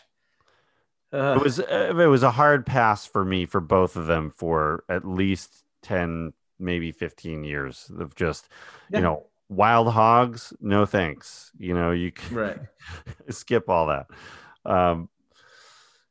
But there's a whole, and one of the other frustrating things watching this movie now is there's a brilliant rest of the cast here that have very little characters, some of them they're just in it very briefly. I mean, what the hell is Margaret Cho doing in this movie? You got Joan Allen, who's this Oscar caliber actress who's just genius and so many other things, and she's trying. Like she's trying to do something with what she has. I guess she's got a bigger role than anybody else. Yeah. But holy shit, remember when Gina Gershon was like a big deal? Like she was in a whole bunch of stuff. Yeah. What happened to her? I don't know what happened to her. She's still around. I mean, she pops up in things, but there was like a few years there where she was like in a bunch of stuff. Mm-hmm. I feel Sasha, what the fuck are you doing here? Oh my God. Yes. You got it in. Nice. You got Robert Wisdom, who was great in The Wire. Who else? Alessandro Nivola, who's coming up in the Sopranos prequel movie. He's going to be playing Dicky Moltisanti. CCH Pounder. Yeah. Oh my God. For sure. God, like it just in this like minor role. Like it's and so she was weird. around at this point. Like she was. This is before The Shield, but she popped up in things all the time. Yeah, she was always busy. She was great. You got Harvey Presnell, who's his Sean Archer's mentor. Matt Ross is one of the guys. That dude from Desperate Housewives is one of Sean Archer's guys too, and what's his name? Jamie Denton, I think, something like that. John Carroll Lynch. Yeah, John Carroll Lynch. You got Tom Jane. Tom Jane? Yeah. Not Thomas Jane. Well, he's Tom Jane in Arrested Development. So yeah. Oh, wait, yeah, Thomas Jane. Yeah. Wait, Thomas Jane's in this movie? Yeah, he's in the prison. He's like the guy with the glasses who kind of buddies up with who him. the fuck is that guy? Yeah, that's right. That's a pre-Boogie Nights Thomas Jane. I didn't even think of that. I'm like, I couldn't.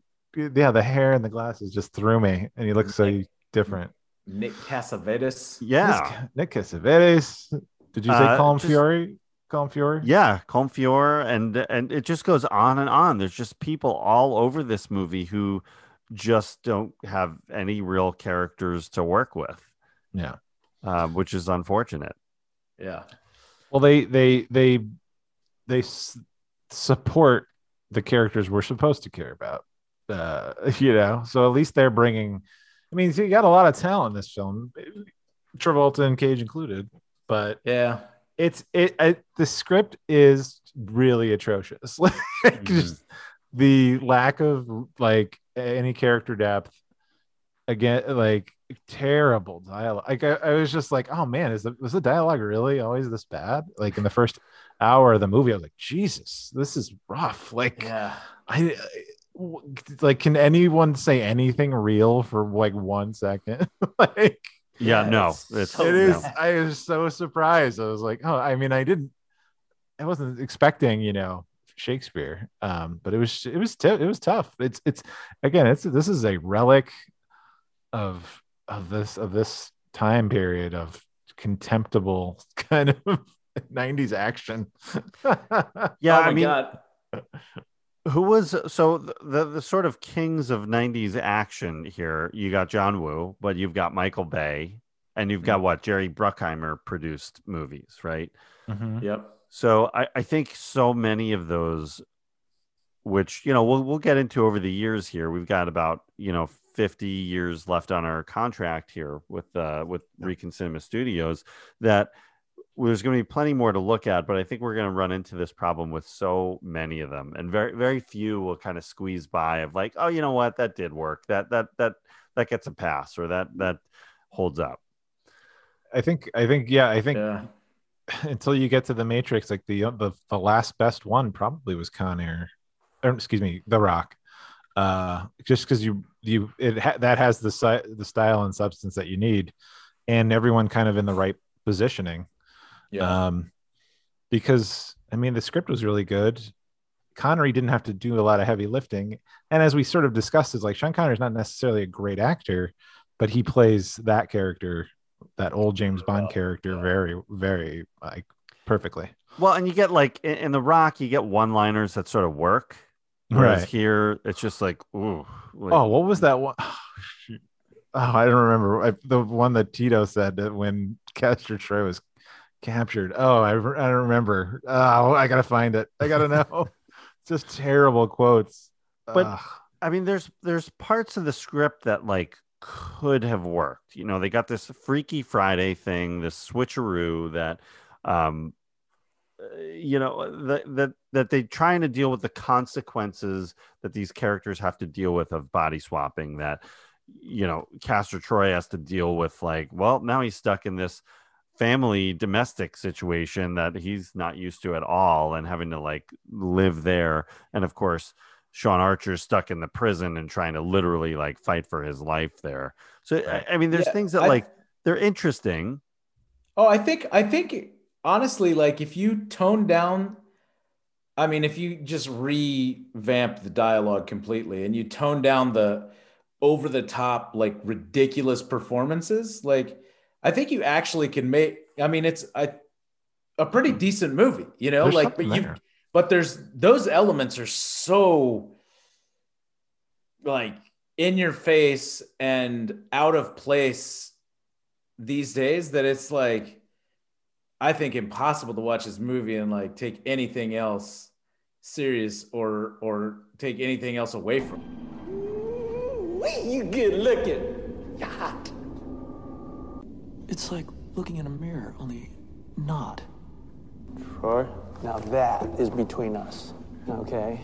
But you were... In a coma? Nothing like having your face cut off to disturb your sleep. Looks like you're gonna be in here for the next 100 years.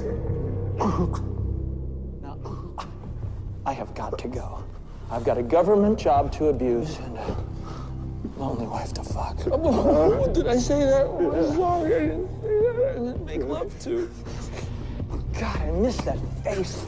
But I think if you revamped it and did that and like updated it, like the idea of the movie and like the premise and what's going on, like could still be a lot of fun. Like it could be a great like performance piece for a couple of actors that are not hacks, you know, and not that I'm saying Travolta and Cage are hacks, but in this version with this dialogue, the script and what they're doing, like it doesn't really serve them well these days. Right. Well, you know, they're a victim of their own kind of career trajectories. And like you said, it's like you were over them at a certain point. So then Travolta, just going back, you're like, you can't go back. Right. Like, you were sick of them at a certain point, but at the time this was it. Like they were huge. Like this is a great matchup. Like they were going to be great. Like, it's amazing how tastes change, I guess. Yeah. I suppose, you know, or how oversaturation can force you to reevaluate things. Yeah. Tito says, well, Sean, looks like Elvis Dunn left the building. Good zinger, Tito. Good job, Tito. Well, and like there was the moment with the creepy scene with the daughter when he meets her for the first time, and she's listening to Papa's Got a Brand New Bag, and I'm like, what is it about every writer in Hollywood or whatever that always inserts their like popular music onto the younger generation? Like she's definitely going to be listening to that. Oh yeah, with her little weird eyelash painted on her. What the yeah, like this. Brent's getting angry now. I mean, sorry. Like when she walks in at first and like John Travolta is there with Joan Allen and they're like talking and she walks in and she's got that whatever eye makeup on. I'm like, what is happening? Like what just happened? Like it's that shorthand. It's that shorthand. But it's like such a cop out at like not really committing to, is she like, what is she? Is she some lost child who's gone astray and is like, that like is she supposed to be a goth kid? Like what is she's so far not that and it's like this weird eye makeup is supposed to tell me that she's got no direction. I don't know. It's Sean says you change your look every week, and you know, like obviously it's like this disapproving thing of like you can't wear makeup and outfits like that. That's not you know, like where it's like a teen trying shit on and seeing what fits, what identity, like, you know, there's and they give her enough dialogue to sort of, you know, hint like there's more going on with her. She's just trying to figure things out, but there's that thing of like that contempt of the parents for a teenager like trying to figure their shit out, like that is very like just old, like dated stuff that just doesn't work. Doesn't seem that like, I don't know. It's because the shorthand is enough. It's like, whoa, her makeup's crazy. She's obviously like in big trouble. Like, I mean, it looks dumb, but it's not crazy. You know, like it's like not like, come on, let's. Well, I mean that was probably a little more less acceptable. That was less acceptable back then in a sense. Well, especially in like, you know, whatever, like waspy kind of environments, you know, like the Archers clearly are, you know. If you push everything really really far into the extent of, you know, fault, like I don't know that they really pushed her like rebellion to the extent that it supported like their behavior. She should have like, you know, she got into some fight at school. It's like, and she's wearing weird eye makeup. Like that's nothing. Like, you know, she should have pulled a knife on somebody and like cursed out a cop or something, you know, like at least give her something that seems like she's on a trajectory of that they should really be concerned about. Yeah. Like, but no, she's doing normal teenage stuff. It's like, what's wrong with you? Ugh, these kids today. I can't even. She's so rebellious and she's Boarding listening to school. Like, Papa right. got a brand new bag. Like, nope, she's not listening to your music. It's like, oh Yeah, man, I'll tell you that much. Like, she's definitely She'd be listening to Prodigy in '97. Yeah, Firestarter. I'm going to talk about one thing that one element I did like that Wu actually turned down a few notches. So this movie is actually supposed to be in the future. There's a whole yes, there's a whole and you can tell because of like the technology. Like it is supposed to be set. Oh yeah, there's originally it was way in the future, and like there was a whole futuristic element and much more of a sci-fi thing that he like dialed that way down and made that much more of a subtle thing. Which there's one subtle thing in Face Off, and that's it. Yeah. Right, but isn't that kind of you just buy into like the technology that cops and medical people have in these action movies is always way more advanced than anything that was actually street legal, so it's almost like it's top secret government stuff, top secret science stuff. Like, I mean, the future would, I don't know, but like they show the kids the day he dies on the thing is 91, right? And it said 6 years later, in the beginning. So it's 1997 where technology that absolutely still does not exist, for face transplants and things of that nature. Like we're still nowhere near any of that kind of technology. Well, they do some version of it. They've gotten better at it, but they've done successful face transplants. But it's not. I mean, it's nothing like where you could fully transform switch faces, right? Yeah, right. It's perfectly very, like that and heal quickly. Yeah, it's very much a cosmetic thing. I mean, the skin's the largest organ. You can't just, any kind of transplant requires an intense amount of therapy and drugs. Yeah. They can't even give me a full head of hair anymore, guys. So yeah, what the there's hell? no way they're like replacing faces. They could take all the hair from your back and plug it on the top if they want. Wanted them to. I shave it off and place it on top there. You just sprinkle it. Yeah. By the end by like 10 minutes later, it's all gone again. But yeah, your technique is awful, dude. You gotta try something else. So as far as futuristic, let me take that back a little bit. It is set in 97, but it's a 97 that's more like 2000 whatever. It's like it's sort of a futuristic version of 97. An alternate universe 2000. Yeah, there you go. Well, it's just, I mean, I guess so. I mean, I don't know if that was a specific thing that was like that you're saying he toned it down, but like if it was originally set to be in like a sci-fi future kind of thing, yeah, I see that. But otherwise, it looks like any other action movie where it's like, here's this impossible conceit that we have this really cool technology that just does not exist. I have a question. Watching it, I completely forgot about this, but watching it now and watching the opening credits, did you guys catch Michael Douglas, executive producer of this? Yeah. Oh yeah, definitely caught it. I wonder what that's all about. I wonder if it's one of those things that, because you never hear him talking about this movie that, was Michael Douglas developing it or whatever.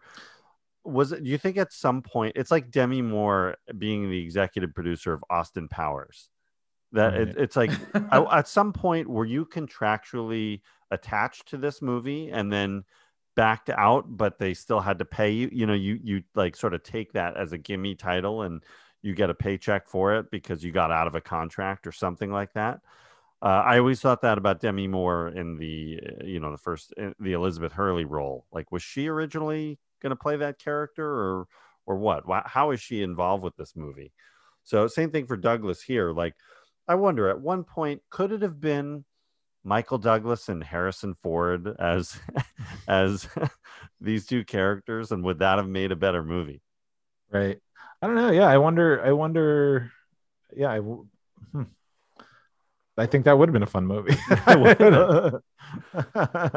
Right? Yeah. Like, totally different kind of movie. You would not have had those over the top performances in any way. Yeah. Yeah. Might not have been great dialogue still, but you wouldn't have had the like bring it, do it at 200% energy level that you did with Travolta and Cage. Yeah. Alt reality. We'll have to see.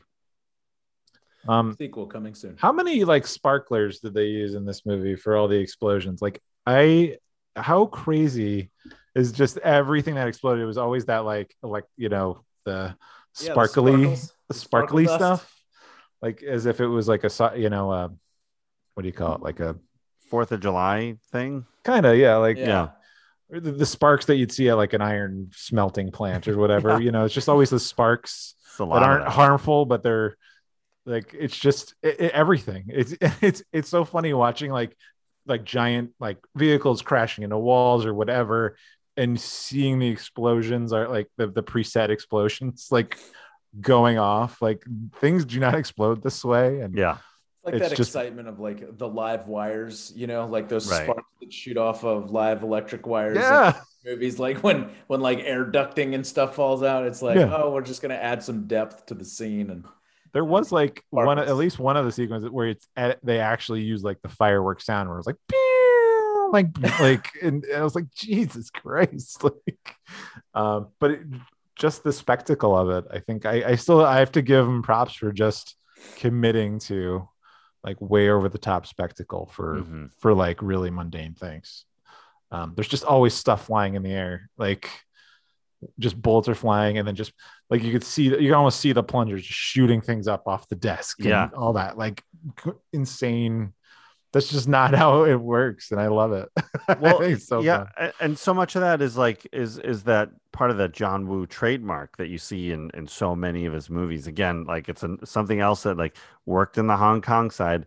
Watching it now on Face Off, it was like it was hard to sit through some of that, like the slow motion, like when Nicolas Cage gets out of his car and the wind blows and his jacket. Like that, like, oh man, that just doesn't age right. That's I mean, it's silly. And they present him that suitcase full of chiclets and his gold handled guns, and like this, they have to like tie his like interesting personality to like these mundane items. He's got to have this stuff served in the golden embossed wooden thing, and then when he goes to see Nick Cassavetes, and like they've got one sitting there even though they haven't seen Castor Troy in years, but like, here's your guns and here's your signature stuff. We love you, pal. I was kind of waiting for Nick Cassavetes' character to like turn on Castor Troy, and he doesn't. And what was the through line with Gina Gershon, that they were supposed to be brother and sister, but clearly they weren't? I think they technically are brother and sister. I just think that was a weird moment where they had that kiss. I don't know. I'm not sure. That is not a brother and sister kiss. No, as far as I know. So but maybe they were half brother and sister, or step. Step would. That's what I meant. Maybe they're step brother. Half would still be half weird. It'd still be just half though. Still gross. The other half. It's the other half. The other half's fine.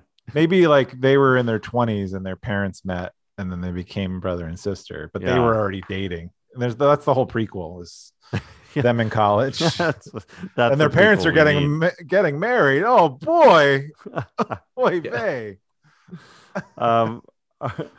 All right, so let's talk about, in the grand scheme of things, we talked about, or we touched on where this sort of ranks in the history of action movies. And do you think when you talk about those great action movies, even of just the 80s and 90s specifically, does Face Off rank amongst those? Does it get spoken of in that category anymore? No, I mean, as time marches on, this continues to fall further and further down into the dustbin. Yeah, I mean, I don't think it ever was at like the same level as things like Terminator or like Terminator 2, sorry, or anything to that extent. Mm-hmm. Never.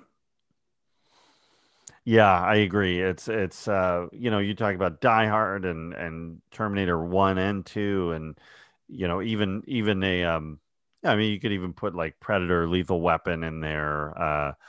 It just doesn't, and then going down the road, Matrix and Mad Max Fury Road, that sort of like reinvent things or find some really creative way. And not to say that they weren't trying to do creative things here. It's just it sort of supersedes time. Whereas a movie like this is very much stuck in that snapshot of 97 or the mid 90s. Well, I don't think it helps that like John Woo just never really caught on here, I mean, I think after this he did Mission Impossible 2 and then he just Wind Talkers and stuff like that, but like that was less action and like as an action director past Mission Impossible 2, like that's kind of it, right? Like, and that movie has the same issues that this one does. Oh, 100%. Yeah. Like that was his last chance, and it's like, again, it was one of those things where at the moment it was entertaining, but like as soon as you leave the theater and like think about it for any given amount of time or rewatch it, it's like, what the fuck am I watching? Like, no, this is ridiculous. I really did not enjoy Mission Impossible 2.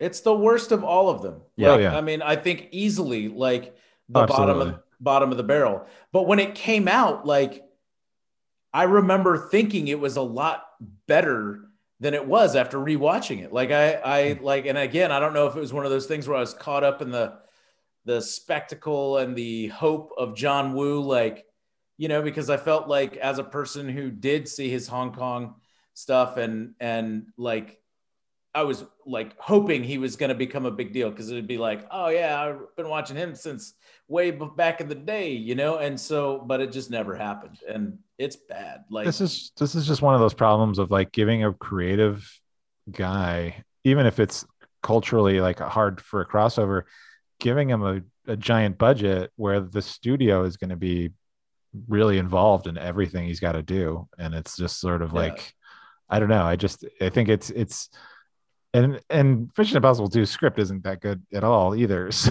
like, not that like, I don't know. I did not enjoy that movie. And you've got, he's having to deal with major stars who have their own influence. I was going to say like, exactly. Like every movie he ever did for action in the States, there was a major star who had more clout than he did at any time. Like you're not going to go up against Tom Cruise on Mission Impossible 2 and get your way, dude. Right. Like Tom Cruise is going to win that conversation 100% of the time. Yeah. Yeah. And those Mission Impossible movies, I feel like it's like one came out and was what it was. I had problems with one. And then 2 was like, again, exactly what you said, Brent. Enjoyed it in the theater. And then 10 minutes after I left, it was like, wait a minute. I don't know if I like that. And then watched it again and hated it. And then it's sort of like 3 is like a hard reset almost. And then I do. Honestly, I think those movies get better and better. Like each one that comes out, I'm like, oh, that's really entertaining and fun. Yeah, J.J. Abrams revitalized Mission Impossible. Like it was a great, fun movie. And then Ghost Protocol, I think was the next one, right? Like, and that was directed by Brad Bird. Like, and that's like, to me, I was like, this is the sequel to The Incredibles. Like this is at the time, I'm like, it's got enough whimsy, crazy set piece stuff, and visual and actual like Ben Brad Bird's like visual vocabulary as part of the movie. Like, and I was just like, oh my God, I loved that. I loved that movie. Yeah. I mean, they just, I just think they get more and more. And they do. Fun. They do. Yeah. I made John watch the one with Henry Cavill. Yep. I was going to say, what is that one? What is that? That's the latest one, right? I forget what it's called, but that one's by far my favorite up to this point. I'm like, this is great.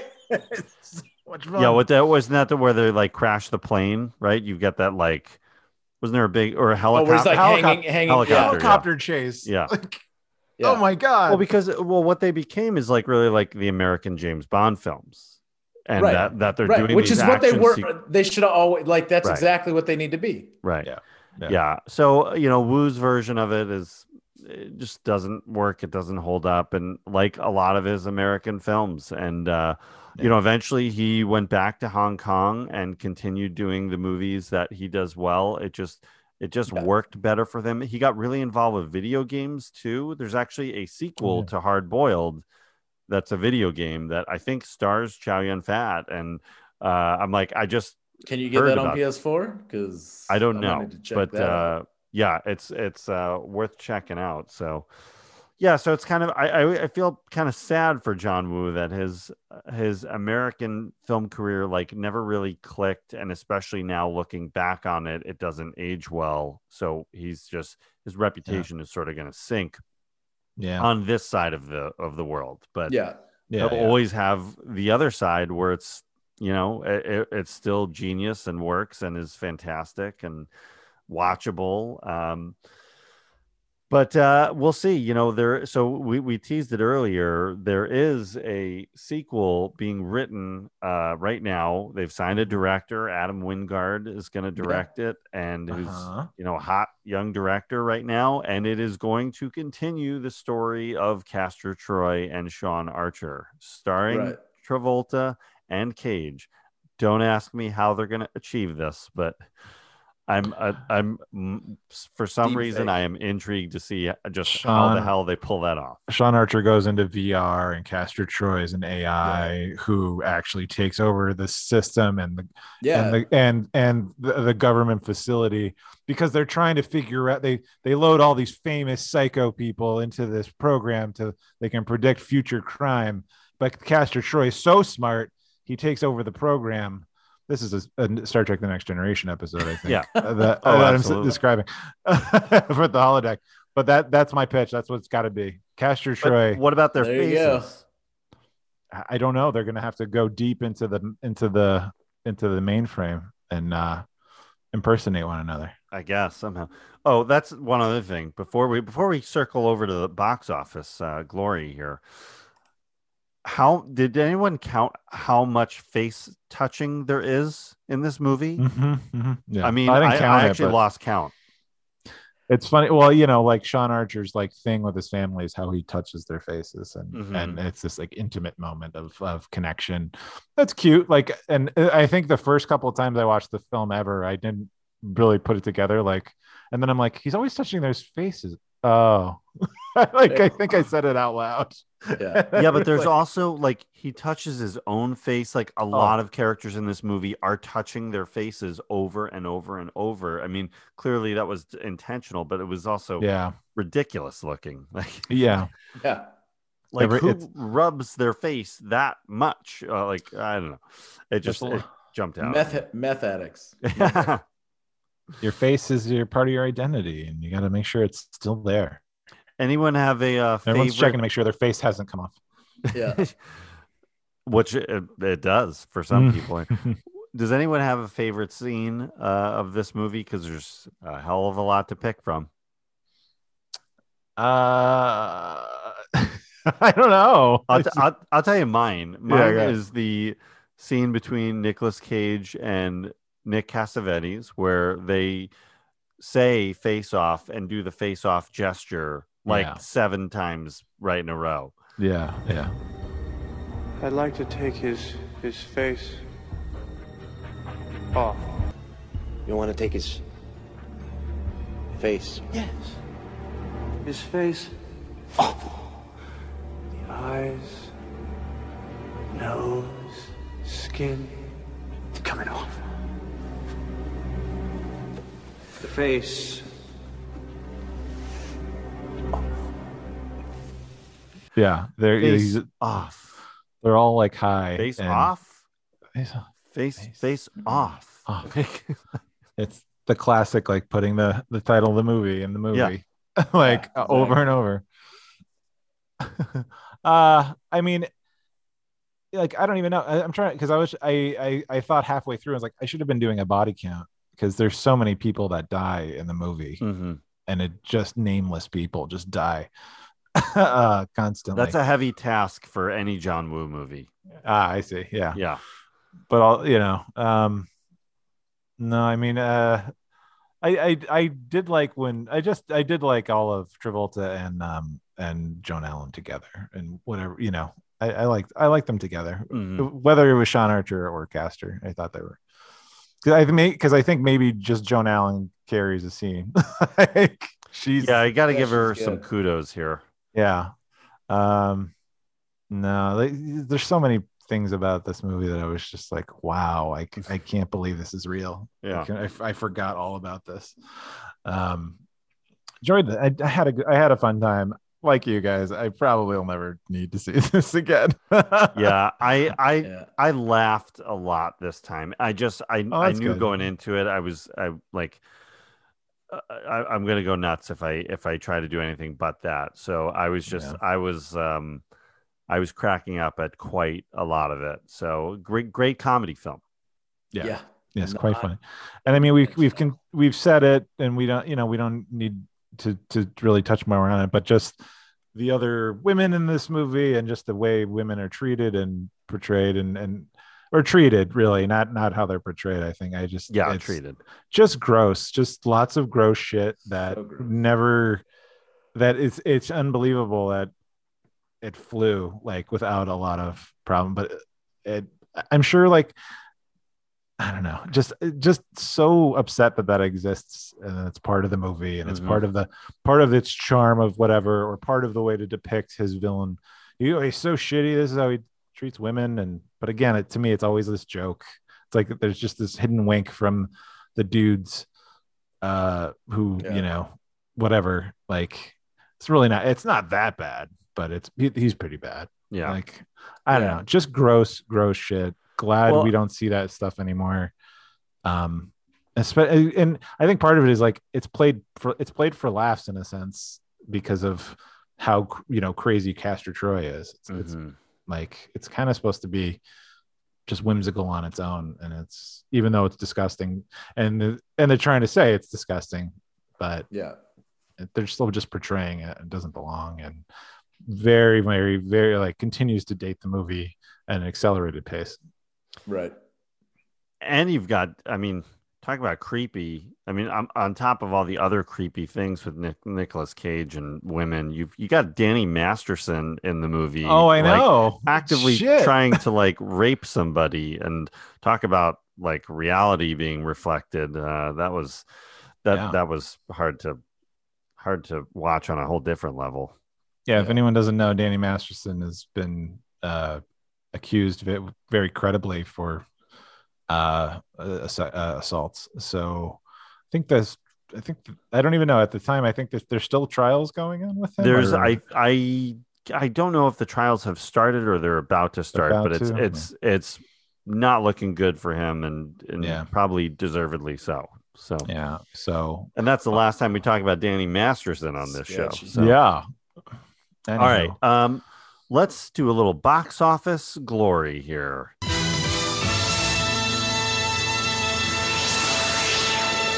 Cool.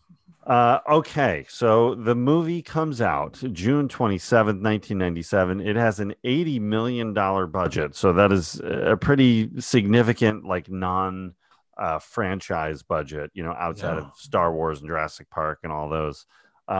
Opening weekend, it does $23 million. It's number one at the box office. It was a solo release, a new release, so did not open up against any other new release that week. Everyone bowed down to the power of Travolta and Cage. So it knocked Hercules out of the number one spot. It was ahead of the top five was like Face Off, Hercules, Batman and Robin, My Best Friend's Wedding, and Con Air. So still hanging around there. Gracious. So talk about, a lot of money for Nicolas Cage back in those days. It ends up at number 13. It wisely. He spent it very wisely. Yeah, very wisely. It ends up at number 13 of 97. Again, right between Hercules and Batman and Robin. So they're kind of all floating at the same dollar amount category. And I don't know, does Face Off and Batman and Robin hold the same respect level now? Probably more people still enjoy Face Off, but probably they're both garbage. Yeah, well, It ends up with 112 million domestically, which is moderate hit, but 241 million worldwide. So definitely a successful movie for sure. Yeah. Yeah. Interesting. Huh. Hence Mission Impossible 2 for John Woo. Yeah, which is what, 2000, so about 3 Yeah. years between movies here. So Yeah. So, I think we've pretty much covered it. That not huge fans of the movie. I don't know. I would. It's hard to recommend this in a serious way to anybody. Even if you're, I would say if you're studying '90s action movies, yeah, watch this one. If you're a big John Woo fan, sure, check it out. Same if you're a Travolta or Cage fan.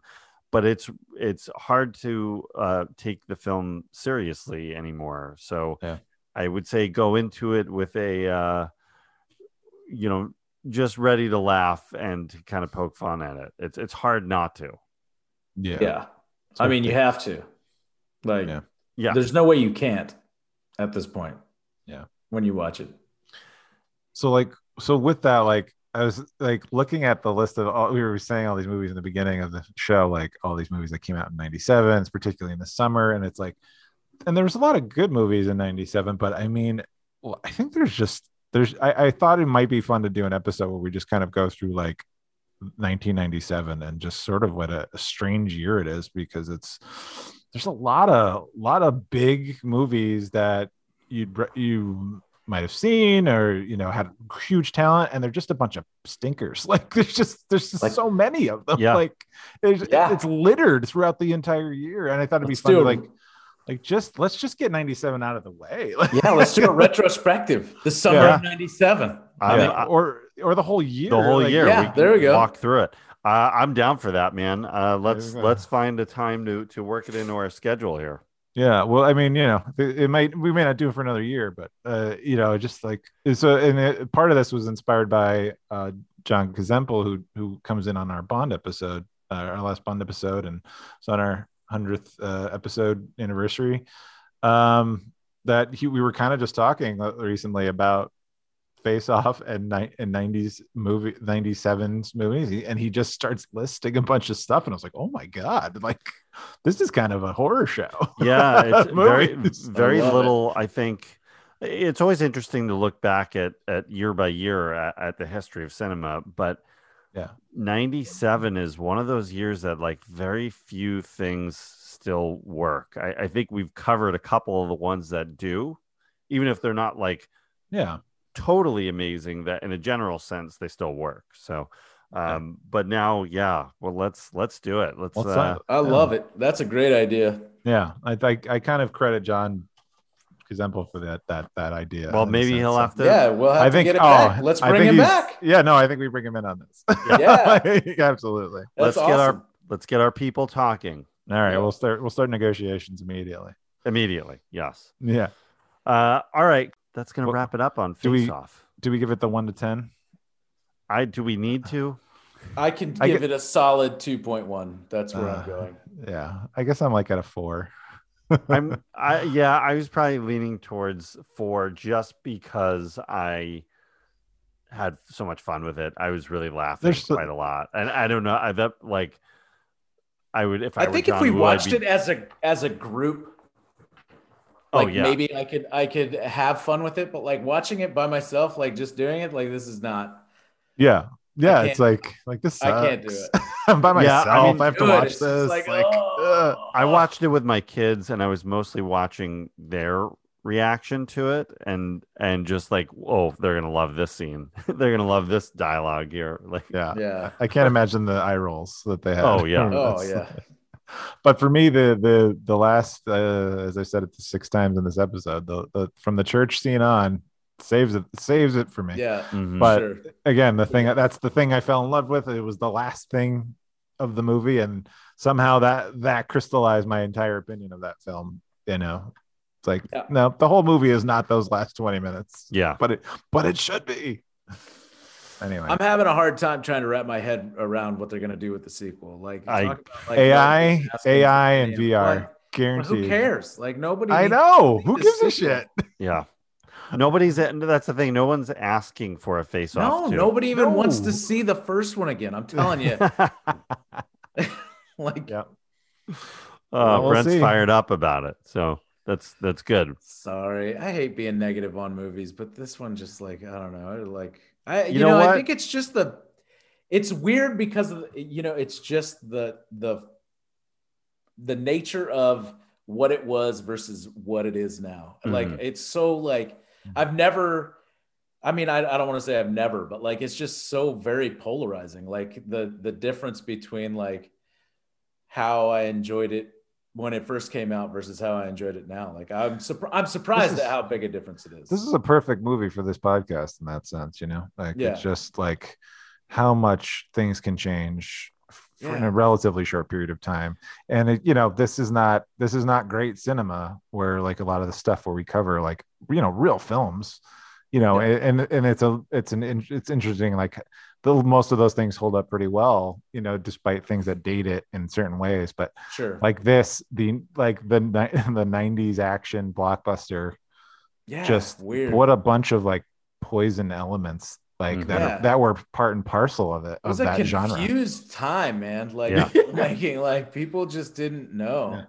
And we're on the cusp of new technologies and everything to like, and that it was just people playing and trying to see what works. And like, that's, let's give John Woo a shitload of money and put these stars in it and make it a big mess of a thing. And it just, it worked then in a sense, I guess, but certainly just crumbles under its own existence as time marches on. So absolutely.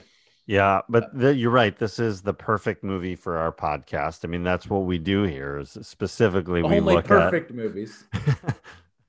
That we look at, how it what it was like when the movie came out and how it holds up now. And this, we love on a lot of movies, and occasionally we find ones that just did not age well, and this falls into that category. So but Face Off crawled so the Matrix could fly. There you go. I think there you go. But by the way, has anybody tried to watch The Matrix again recently? No. All right, good luck. That's all I'm saying. It's probably still pretty solid. I don't know. I'm not gonna. I don't know, man. Not those sequels, I'll tell you that. I mean, I want to see the fourth one. I'm like in line, and I'm a big Keanu fan, but like I gotta tell you, I tried to rewatch it recently, and tough. I don't know. It's like this stylized filmmaking that is like a cool flash in the pan at one moment. Like when you go back and watch it now, interesting. I'm not sure it works as well. I mean, the thing that The Matrix has that saves it a little bit is that by design, the filmmaking and the storytelling utilizes the idea that crazy shit can happen because we're living in the Matrix and we can take control of whatever's happening. We can learn Kung Fu in an afternoon, but like still it's a little, I don't know. Well, there's on that one Matrix, at another time. Yeah, there's a lot we can dive into at the Matrix for sure. So I'm wary of it myself. We'll have to take the Matrix challenge. Yeah. It's like the Pepsi challenge, but with Kung Fu. Yeah. We've got a lot more fun coming this summer. That was pretty funny, by the way. Yeah, right. This should have got more laughs. I should have got something on that one. Hey, the audience is laughing. The audience loved it. Give it again. Give it one more time, David. Nah, screw you. We have to wrap this show up, and I know that's what you're trying to do. Yeah. All right. Well, we had fun. Well, I had fun, at least, looking at Face Off, and we're going to have more fun. Hey, this was fun. Yeah. This conversation was great. We're going to have more fun the rest of the summer. We've got a very special month of August coming. I won't say what that one's about, but we got a special theme coming our way, and a very special day in particular coming up in August. So stay tuned for all of that. And that's it. Don't forget to check us out on our social media. We're at Reconciliation Podcast on Facebook, Instagram, and Twitter. You can find our archives at www.reconciliation.com. Just give us a rating and a review on Apple Podcasts and anywhere you listen to your podcasts. And special thank you to our friends, E.K. Wimmer for the theme song and Curtis Moore for the poster like usual. This is another special poster from Mr. Moore. So Absolutely. Yeah. But all right, we're looking forward to seeing you guys on our next episode of Reconcinimation. Take care. Bye now.